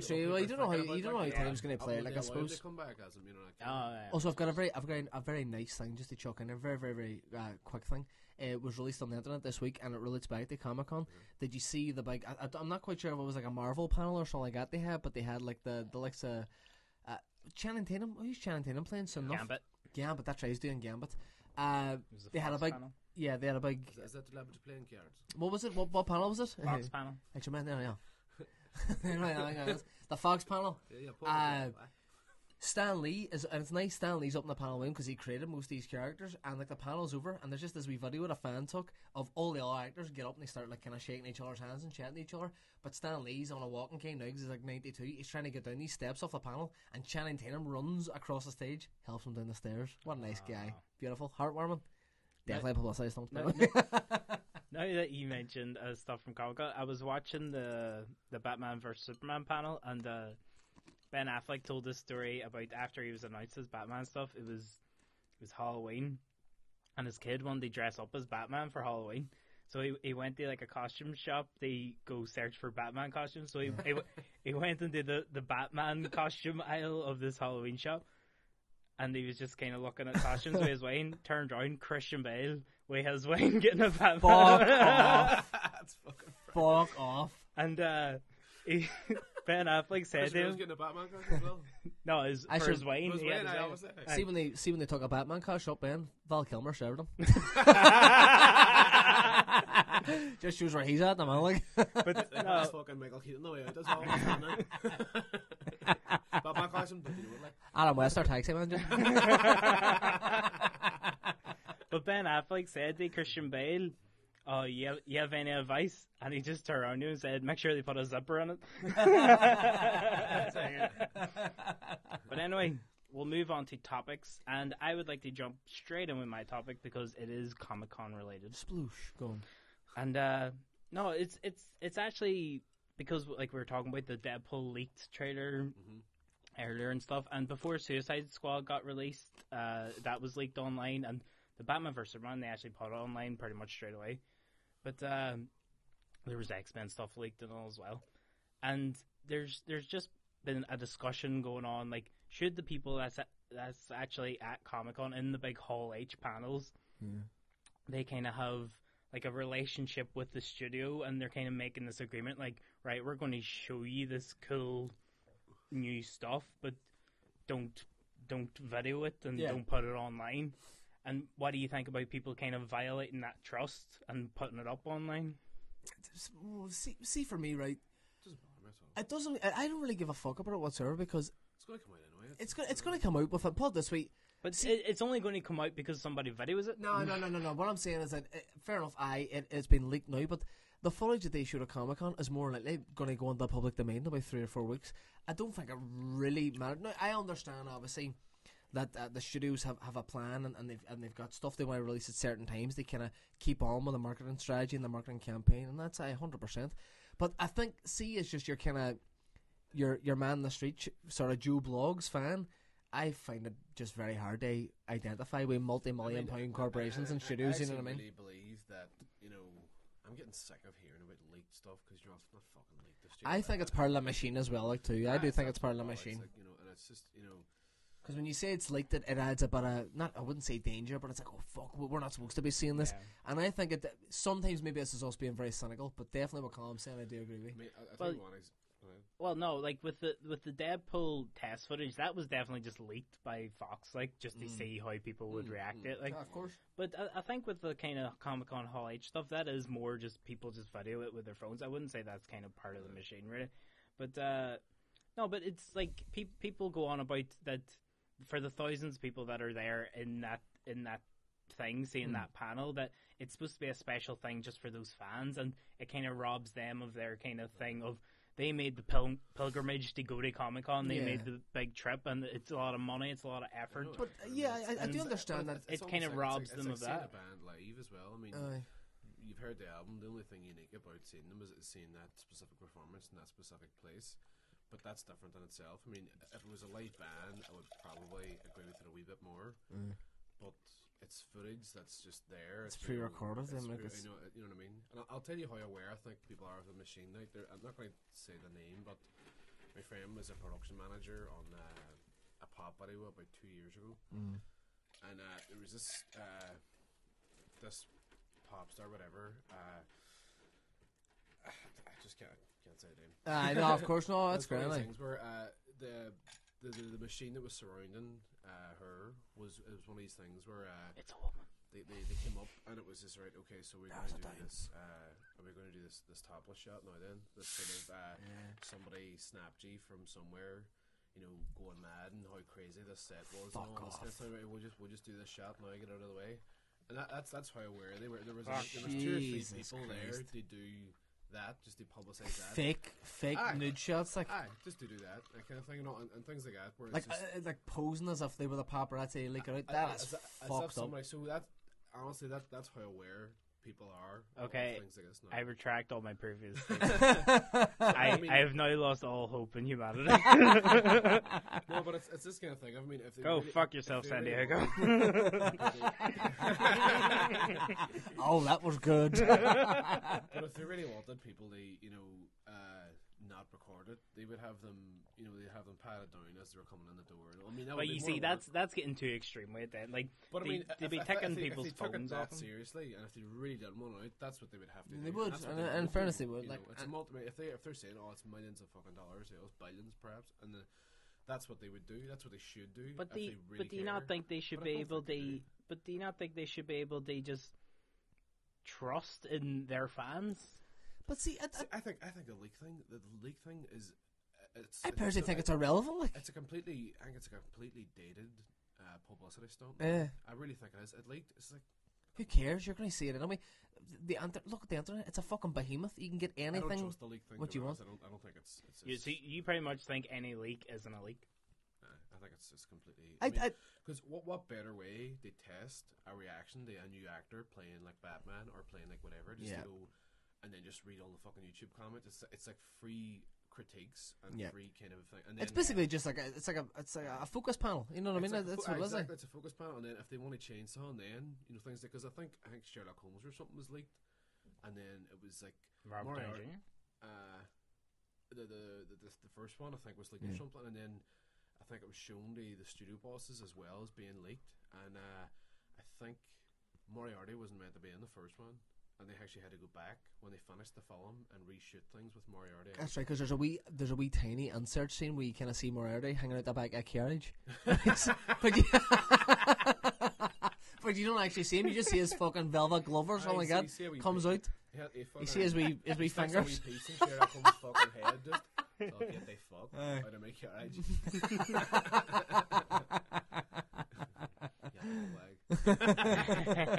Right, okay, we'll move on to another topic. Who wants to go?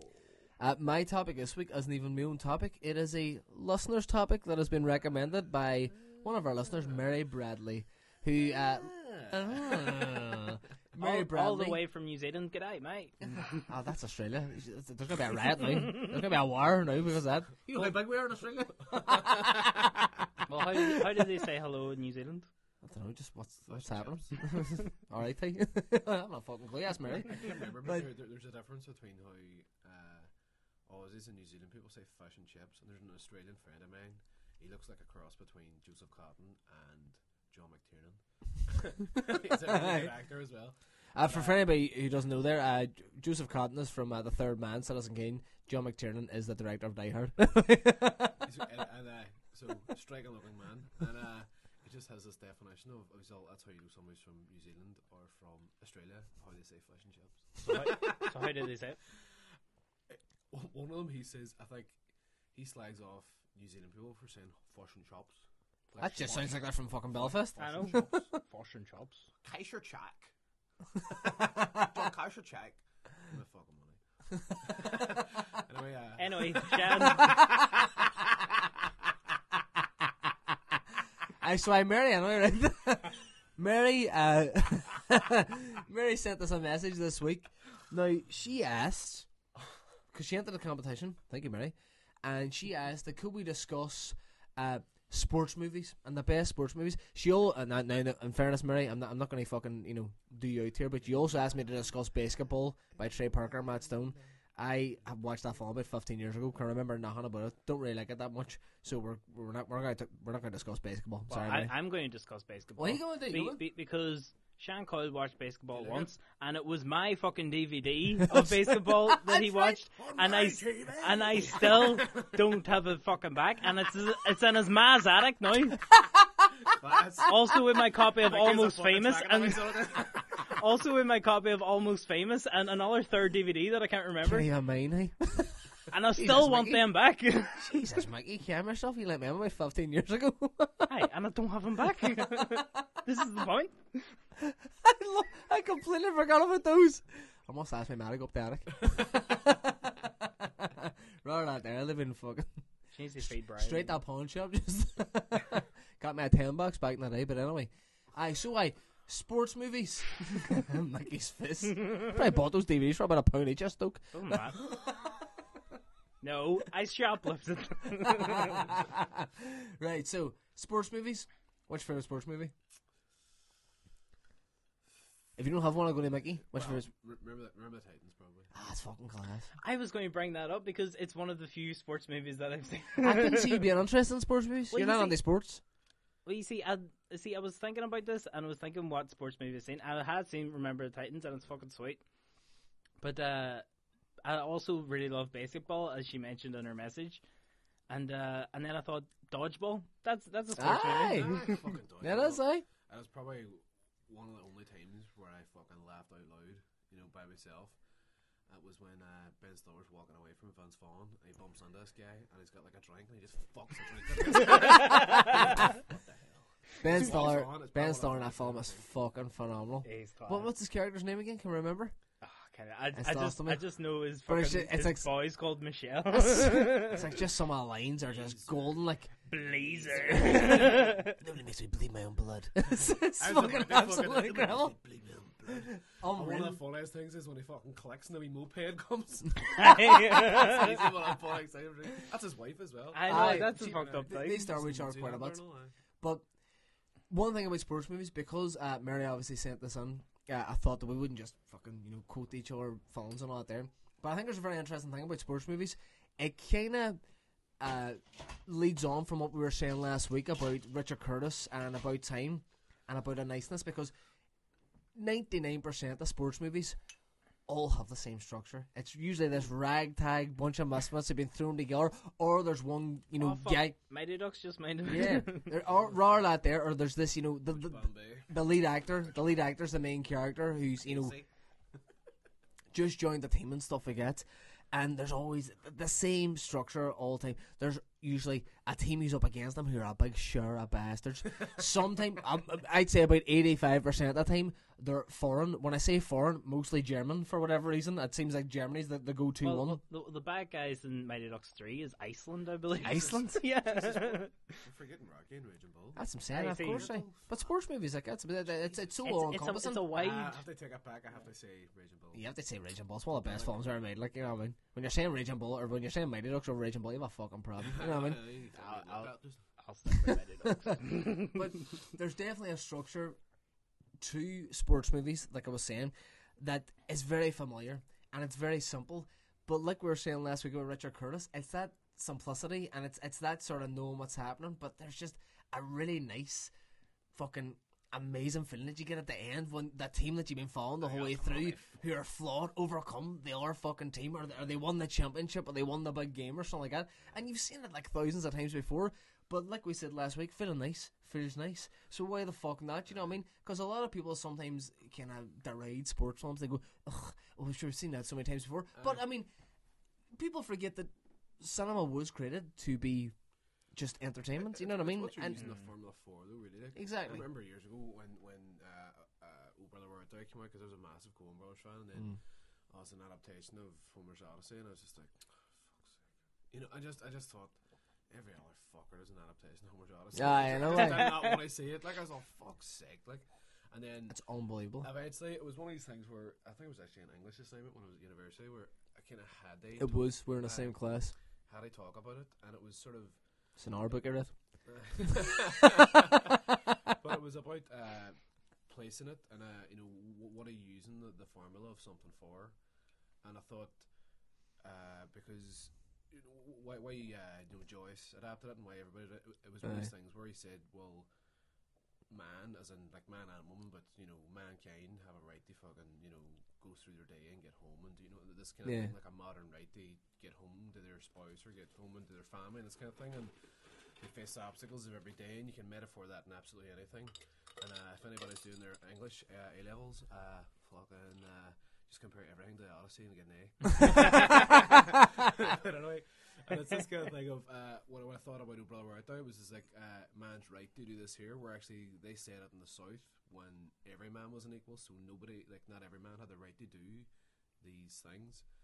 And so this is why I started to like that, and placing an old formula and something they make a comment about. Right. That's why I like Remember the Titans.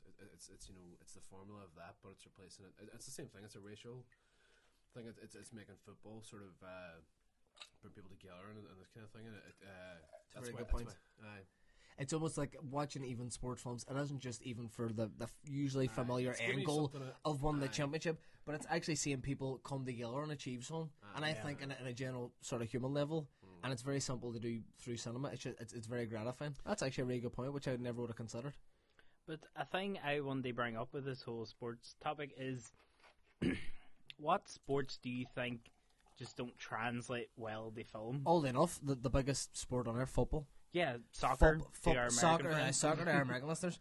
But yeah, that's why I was going to bring up is like what football films is there? Like Escape to Victory, Mean Machine, Bandit like Beckham, Goal 2, Goal 3, Goal 3. It's weird. Do you know what it is about football or soccer? We're just going to say football from now on because fuck you Americans, like. But It is football, like you kick a ball with your foot. But I think that football doesn't translate well to cinema because... It's good because football's shite though too, like. Well, it's not Yes. This is the man playing Andorra yesterday. But... I take part, I don't watch. True enough. But I think the reason Much that... like sex. Whereas boxing... I'm the exact opposite. Smell I that watch, sun. I don't take part. Yeah, it's a serious John here. So, but I roast, in all fairness. But I roast on her, like, get that gravy out. But anyway, fuck, what was it? Aye, so the reason I think a football doesn't translate is whereas boxing, it's confined and it's easier to focus on two men biting the fucking line with each other. I think American football seems to be the other one that is kind of translated very well in the cinema. I actually just think that's down to the actual body movements of what those sports entail. American football, where if you're going for a touchdown, it's a very obvious sort of thing. Big, You know what I mean? there's a lot And more American big. football's a lot slower. It's stop start, and you can kind of get a lot of times where those inspirational scenes where you bring the team back. No, we're going to make this play or whatever the fuck There's else. no real timeouts in There's football. no timeouts in football besides half time. You can't have someone for a half time team talk. But I think because football's constant and there's just no football match, and this might sound stupid because it's the same for every sport, but no football match is ever the same, and there's no decisive rhythm to football. It's always it could be stop start, it could be a free flow match, and it's just hard to capture that. The only way you could capture it is to actually go to the kind of sort of the bird's eye thing that you see on Sky Sports to capture it, but then that would just become boring. It would feel like you're watching a match and not a film. Watch the big snooker table. Also, I like watching a big I like why this fucking Subaru, just what I mean. But like watching a big snooker table. But what I do find interesting about the whole thing we're saying is that one of the best football films that I've seen is The Damned United. It's essentially it's Michael Sheen. Michael Sheen, It's fucking great. he's unbelievable, but it's almost like it's a small focused biography of Brian Clough. Brian Clough was one of the most famous English football managers ever. Managed Leeds United and Nottingham Forest, and essentially what it is he had this very doom spell as a Leeds United manager, and I think he only lasted like 44 days or something like that, because he came in there after a very successful manager left. They took the England job, and the whole team hated him, and they just refused. They cannot play for him. But it's more like a character story of Brian Clough. It's not really about the football. It's more I about was how. going to say, like, is Yeah. there much football scenes? But like? this is exactly what I'm saying. The reason that it actually kind of stands out as a great, I wouldn't even call it so much a football film, but it's it's obviously got it's focused on the world of football. The reason though that it stands out is because it doesn't show you any football. It shows you the all but of them kind of kicking a few balls about in training. But when it comes to matches, it does this very cool thing of when the players are walking up the tunnel, it just kind of freeze frames, and then it shows you the score on the screen as they're walking up the tunnel. You can hear the noises of the match, but you don't actually see the match. And I thought that was a very smart thing, and I definitely think that it was the director's touch that he realised that football just doesn't seem to translate, be it body movement wise, well on the screen. So we'll not actually show it, but you still see the ramifications of like them losing, or and it then also drives the sort of the human aspect there, because it is, like I was saying before, more a character story of Brian Clough. But it's sort of weird. I don't know why. Well, you see, I always thought, like, what if they actually really wanted to show, like at the end of Mean Machine, it all comes down to that big final match, so they have to show the match kind of thing. Mean Machine shows football really well. No, I still, it just doesn't look right for some Yeah. reason. I don't know why. Do you know what I think it is though? And this is literally just popped into my head. I think the reason that boxing and even American football, I was about to say, what sports are visually the best? boxing and I think American football are two that have translated the most. I think the reason that they translate so much is, like I was saying before, it's confined and Baseball stuff too, like that. the sliding to the ankle. Even baseball, but I think that football doesn't, because seeing football is so global and it's so beloved around the world. Most people are used to seeing football, usually, if not seeing it live, then 99% of the time you're going to be seeing it on a TV screen. Football has a very definitive framing of matches. You know the framing I'm talking about? It is the football camera angle. So when you see football from another angle, Yeah. when it's down on the ground, it just looks... Looks mental. It looks not even so much mental. It looks constructed and it doesn't look real. You know what I mean? See, this is what I was going to say. Do you think a film, if it does need to show the match, would benefit from just doing the way football is shot for TV? Or would I think from a realistic aspect, it would be an absolute fucking night because you're going to have to get 22 actors, or maybe you get like 22 actors to try and and have some sort of talent at football. There's a thing I flicked over recently. You're far enough away. It's a new visual thing they've started doing is you can tell when the keeper's kicking it out, the camera actually just rises with the ball. That's a really fucking cinematic thing that they're doing there. Like, I mean, have they started doing that for matches? So the keeper's just about to fucking hoof it up a field, and then the camera rises with a ball, and it just gives you a big wide angle shot of the whole stadium, and rises with a ball. It looks fucking great. Now, I mean, don't get me wrong. I mean, since the kind of dawn of Sky Sports, I don't want to go on to anything, and we'll move on from this very quickly. But Sky Sports is, Premier League, biggest league in the world. Sky Sports shows it, and they're trying innovation after innovation. They make football kind of more visually spectacular, and they've got like player cams, and they've got like player cams bullshit. Player cam is awful, but they got all these things, like the zoom-ins and stuff like that. They're adding more rain. There was a couple of times I honestly, there was times where rain. I thought, you think they have rain machines up on fucking stadiums? I think there's a program I use called Added Essentials, and I just think it's raining, and I just thought that rain isn't moving.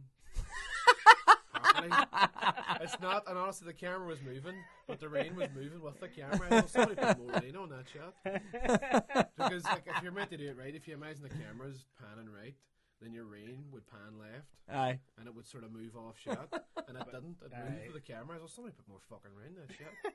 It is. So I don't know. There's certainly that thing where it's certainly mixed with cinematic tools and sports. Definitely. I mean, Sky Sports have been doing that since the inception of Premier League and stuff like that back '93, and they've been trying to make it more innovative and more exciting to watch, especially to kind of pull people in who maybe are non-football fans like you two here.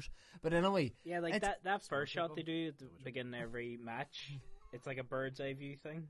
But one thing is that they have all this stuff that they have there to entice people. But the most standard shot of football you will see was that wide that we were talking about.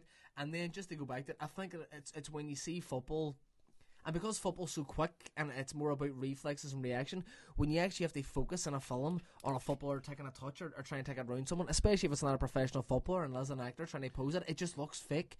Whereas I think it is way more achievable to get an actor to throw a ball, because you can cut away into somebody receiving it. I think because football is a wee bit faster, it's just harder to fake, essentially. I'll give you another interesting example, is Rocky Balboa, when Rocky was fighting, he was called Mason Dixon in the film, but it's actually Tony Tarver. He's a real fighter, and they actually used like the ESPN kind of the kind of look on it, the lot there, and it's the same cameras, and they actually had all the ESPN stuff on it, so they were trying to make it as real and modern as possible. And I actually still think Rocky Balboa is probably one of the best of all of them. But do you not think that, like I was saying about the football thing, they do mix it, but they do mix it, but using that ESPN structure, and say if a football film was to use this sort of Sky Sports or the general football, broadcasting structure. Because, I mean, they think of a camera, 4 pillars, and it's constantly, it's that dynamic look, and it's that close, and it's just generally a more dynamic looking sport, like, and but I don't know. Do we have to move on? Then I was going to talk about Raging Bull. Okay. No, I'm saying about what I think. Raging Bull's definitely not the same formula. Raging Bull's more about the man, and it's about.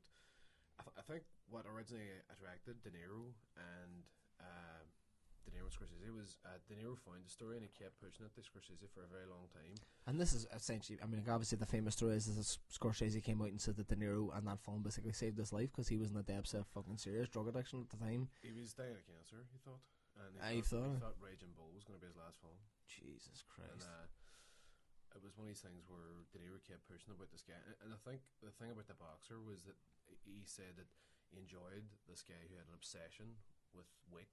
And it's constantly through the film. It's an obsession with weight. Like all boxers do. Like all do. And this is what fascinated De Niro about it.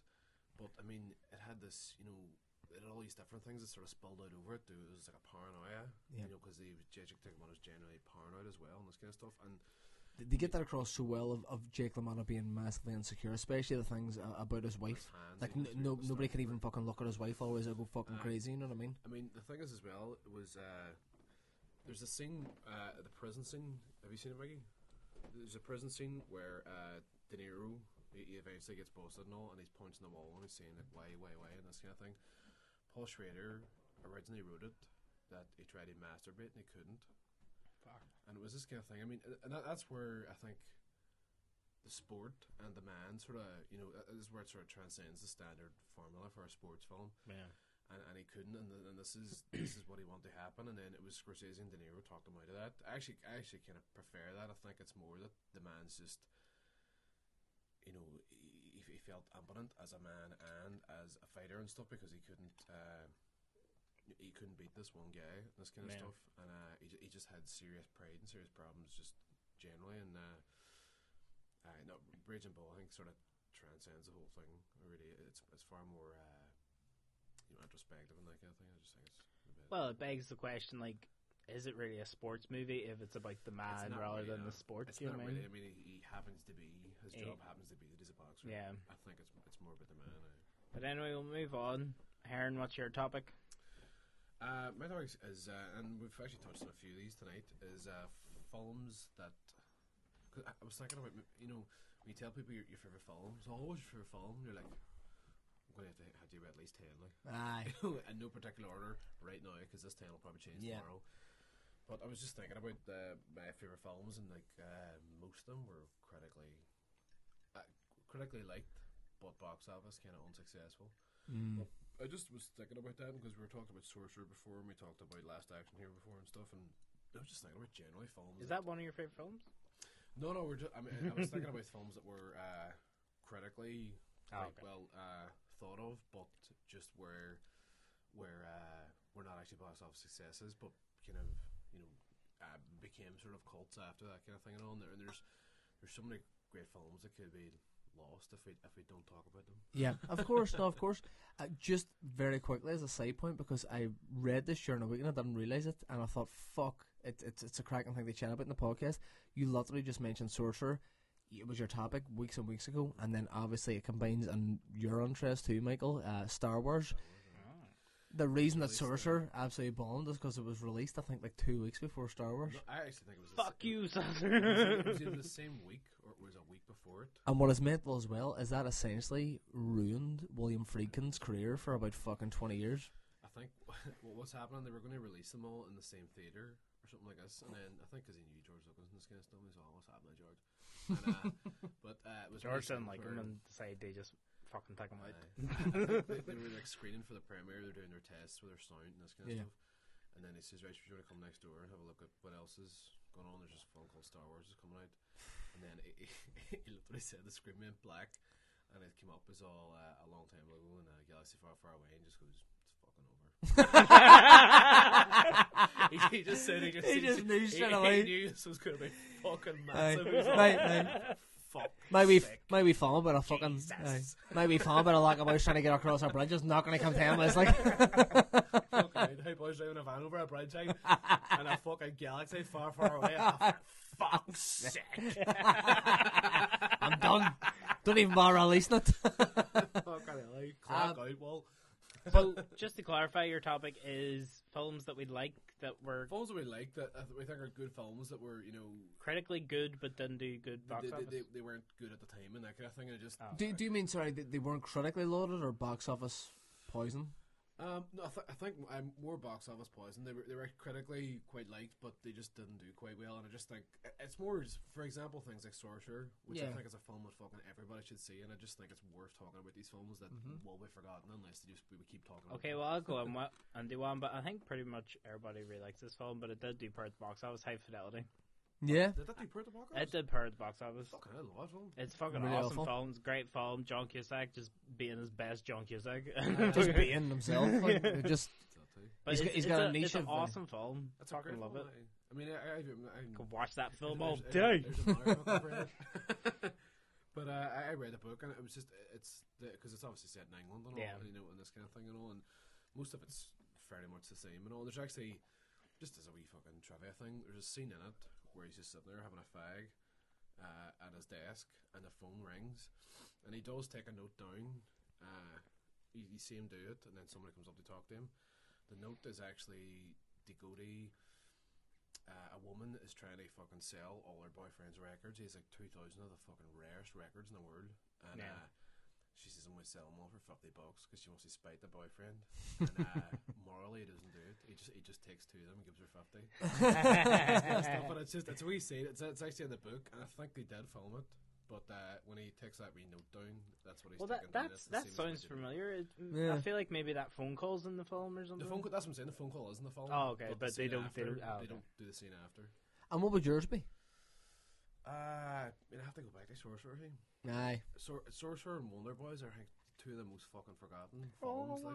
Boys. Sorry, I have to do it. But like, it's. Michael Douglas said he thought it was his best work, and he says he just had no idea why it didn't work, because it was Curtis Hanson who did just big off the success of LA Confidential. It was the DP was Dante Spinati from Heat and LA Confidential, and you have Michael Douglas, Robert Downey Jr., Katie Holmes, Tobey Maguire, Rip Torn, stellar cast, like, and Frances McDormand as well. And it's a fucking. And you have Bob Dylan, the soundtrack and all, and you got a really cool soundtrack. It's just a really good feeling film. I mean, it does challenge you about certain things, but it's a really good novel adaptation. Has this the kind of feeling of like the Good Will Hunting kind of thing. It's that sort of Miramaxy kind of feel to it. It's really, really good. And then again, Sorcerer, I just think is it's just such a seriously forgotten film. One of the most visually strong films I've ever seen. Yep. He just.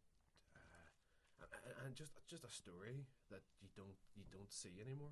You really don't. It's like secret agent fucking stories where they go down to a mission for 2 months or something. The thing is, like, I'll say things like I was going to say like Carlito's Way, which again is another film that was fucking didn't do very well. Yeah. But it's like at the end when Carlito he hides on the escalator. It's that kind of thing of what would you do, right? And I think Sorcerer, the whole film was full of that. It's complete. I mean, like the whole thing. If you were in that situation with them 4 boys, what would you do? If you were one of these guys, what would you do? You go to fucking South America, they fucking hide out. You know what I mean? You really would, like, and they're like, what else are you going to fucking do? I clear straight away. Like, it's just you're all see you after. Yeah. And it's just it just keeps that going. What would you do naturally? And it's sheer character. There's no tropes or plots. They are there, but they get to their conclusions by sheer character, and that's why I just think it's such a fucking strong film. And then met with like some of those visually fucking stunning things you'll ever see in a film. Like, you just don't make films like that anymore. It's all on a fucking green screen. It's just they did all that for real. Like, it's a great film. My one, and then would even just link on my recommendation as well, which we're going on to. It would be. Like, again, they bring back Carpenter, but Big Trouble, I guess, out of salty wine, would you? But I love the fact the listener doesn't know, but usually the Danger Bottle will be completely polished by now, but there's been about 2 subs out of this Danger Bottle, Rekka Valley, because it is fucking atrocious. It's a lonely Danger Bottle. Yeah, it is it's a lonely Bulgarian Merlot. But my one would kind of be The Guest. Now, I was going to say Big Trouble in Little China. Obviously the John Carpenter film, but I'll actually say The Guest, which I showed you last week and you really enjoyed. Fucking unreal, Aye. Really, you talked about it a few weeks ago. Aye, I talked about the first few weeks. I still haven't seen it, but I'm going to watch it. The reason that I say it too, and it is my recommendation for this week also, I implore you to watch it. It's just been added to Netflix about 2 weeks ago. Is that it's just such a smart film. It's basically a deconstruction of John Carpenter films and basically 80s sort of thrillers. You've got this character played by Dan Stevens from Downton Abbey. It was his first big kind of Hollywood role, and he plays this character David. And like halfway through the film, most attention's built up from the fact that you're not quite sure if he's a psychopath or he actually is there to help this family. What it is that he lands at this family's house one day in like kind of rural, I think it's Ohio or something like that, or Kansas. And he says, I knew your son, and their son was recently killed in combat. I'm not quite sure if it's Iraq or Afghanistan or something. And they invite him into their home, and the tension, he's a really kind of weird guy, but you're not quite sure if he's got what is, what he intends to do, essentially. Now, what I love about it is that It is this deconstruction of John Carpenter films. So you've got this amazing synthy kind of 80s soundtrack, and then you've got the kind of over the top action scenes. Then when I'm not going to spoil the film, but there's over the top action scenes, and like even how the characters react and how they go on is very, very rooted in that time period, and it's almost like a wee time capsule, and it's very known and it's very, very self-referential. And it should have been a big hit, but because most people went there thinking, oh, this is just a standard action film, and shooting and guns and violence and etc., when they seen that self-referentiality, they didn't get it. They were thinking, what, this just seems naff, this seems off, why is there these awkward pauses, why is there this, why is there that? And in a way, it's kind of ironic, because it was a recreation, a deconstruction of John Carpenter films, and a John Carpenter film, Big Trouble in Little China, that tried to do the very same thing and deconstruct the martial arts and action genre, also bombed at the box office. You know what I mean? Big Trouble in Little China essentially stunted John Carpenter's career for about 4 or 5 years. He couldn't get anything made. So I just found that it was like almost history repeating itself, that John Carpenter did Big Trouble in Little China, tried to do it and tried to take it from a different angle, bombed at the box office. Then The Guest, made by Adam Wingard just last year, tried to deconstruct John Carpenter films, and because people didn't really get what he was trying to do, that also bombed at the box office, and it should have been, for me, one of the biggest films of last year. But it's absolutely excellent. Give it a go. It's only about an hour and 35 minutes long. If you've got a wee evening, you got fuck all day watch. It's excellent. 95 minutes. Kenny Wack, 95 minutes. Doesn't take itself too seriously. The action's ridiculous. Action's ridiculous. It's so over the top, and it's knowingly kind of naff and over the top, and the soundtrack's phenomenal. But that's my recommendation.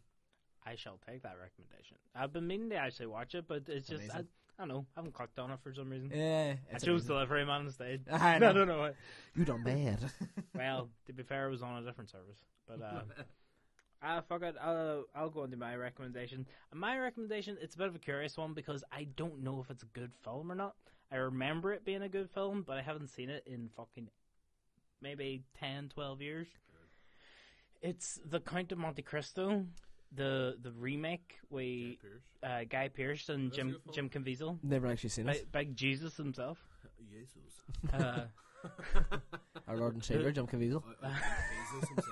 But yeah, no, I mind seeing it when this is going to sound like I'm the richest bastard in the world, but I mind seeing it skiing in Switzerland. Loaded. I guess the washing machine. It's not. It was a school trip. It was all very cheap.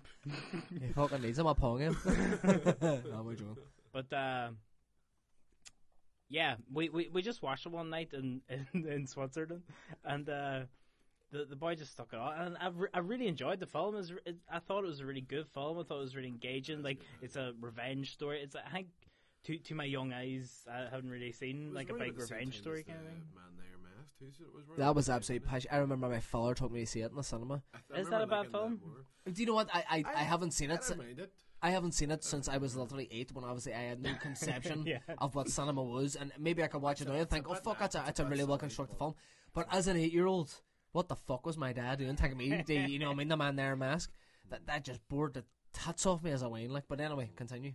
But yeah, it's like it was just a bit of surprise for me, because we didn't want to watch The Count of Monte Cristo. Yeah. I had fucking Austin Powers fucking Gold Member on DVD. I was like, fucking, let's watch this. Everybody was dying to watch Austin Powers, and the boy was all, no, we're not putting that on. We're putting The Count of Monte Cristo on. And we stuck it on. I actually really, it was actually that trip. See my fucking Count of Monte Cristo in a minute.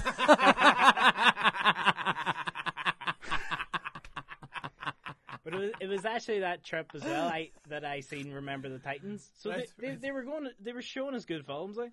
But yeah, Count of Monte Cristo. I really enjoyed it. It's a good revenge film, and Guy Pearce just comes off as a big bastard on it, like. And it's just really interesting. For my young eyes, it was something different. It was something good. So go watch it, and you can write back to me and tell me if it's any good. Let's talk more movies at gmail.com. I love you recommending a film you haven't seen in about 15 years. I like this. Maybe we should start doing that. Yeah. Recommend films you like this Halloween. Are we danger recommendation? Is it good, is it not? I have problem child. Smiley pies. Anyway, Aaron. Your recommendation this week. Your recommendation? I had it there, but I don't know. Let's see. Right, okay. Is it? Are you asking, is it? You should know what No, it is. anyway.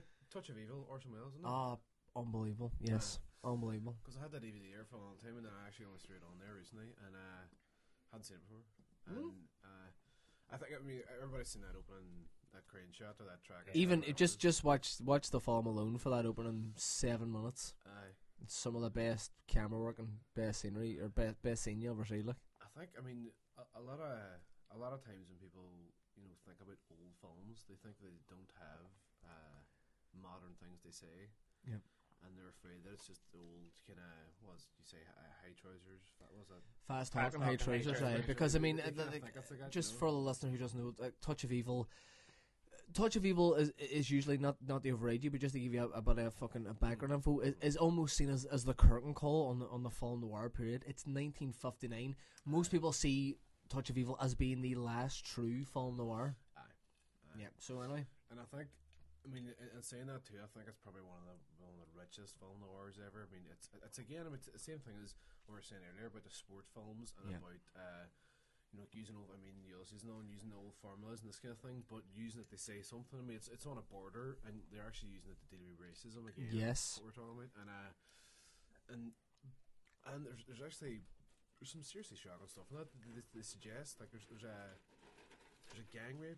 Yeah, there is, and as well that there's a big thing about fucking like hard drugs, hard narcotics. Now, the reason that they could get away with it, obviously, most classic film noirs, like the Maltese Falcon and Double Indemnity, made maybe in the 40s and early 50s and stuff like that, and they were kind of more constricted with the studios and a bit of the Hays Code. 1959, it was getting a wee bit more liberal. You're going into the 60s counterculture, and they could get away with a wee bit more. And if you look at Touch of Evil now, especially if you're someone who's not maybe well tuned in with older films, I think you'll be very fucking shocked at some of the stuff in there. Like, what I mean? Every time I think about this, I think about films that show me that every time I watch a film, there's only, as I said, there's a select amount of films you can show me that. It's either Harry Potter or Spies. But it can't have any sex. No sex. No, you can. If for sex in it, I pretend I'm going to the toilet, and then I just leave, and then come back in roughly when it's over, and then we just say nothing to each other about what occurred. No, I was going to say something terrible. I was going to continue. He's very fast. You said it first. We were all thinking it. But Touch of Evil. Do you ever get a film that just doesn't feel like it's a set? It just has such a richness of set and everything. It's that scene in the river at the end. It does it for me. That's like the image for me. Yeah. And the fucking rubbish and the fucking melee, just under a bridge at the end. And it's just the bridge isn't well constructed. It's all fucking broken and all. And it just as that broken word itself. And it's such a fucking strong image to me. It links back to what we were talking about earlier about shooting on location and just the kind of the richness and the realism that it gives it.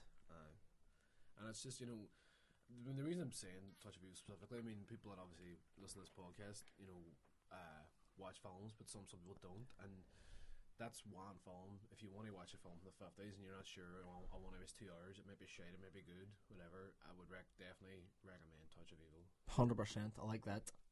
Okay, and we'll wrap it up there. So don't forget, you can still enter our competition. Just email us your answers, how to connect John Wayne and Macaulay Culkin with actors, directors they work with. Email us at letstalkmoremovies@gmail.com. You can also find us on Facebook, Let's Talk More Movies Podcast, and at Twitter @TalkMoreMovies. If you're listening on iTunes, Stitcher, leave us comments, reviews, whatever you like. And that is episode 12. I've been your host, Michael Breslin. Sean Coyle's been Sean Coyle. Yeah! Colm Heron's been Colm Heron. Goodbye, baby! Goodbye.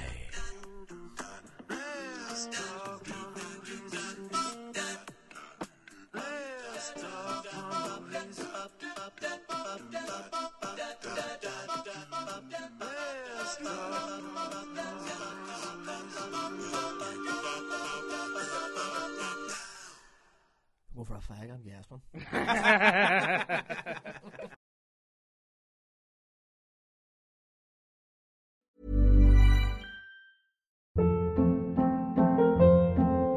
Hold up. What was that? Boring. No flavor. That was as bad as those leftovers you ate all week. Keke Palmer here, and it's time to say hello to something fresh and guilt-free. Hello Fresh. Jazz up dinner with pecan-crusted chicken or garlic butter shrimp scampi. Now that's music to my mouth. Hello Fresh. Let's get this dinner party started. Discover all the delicious possibilities at HelloFresh.com.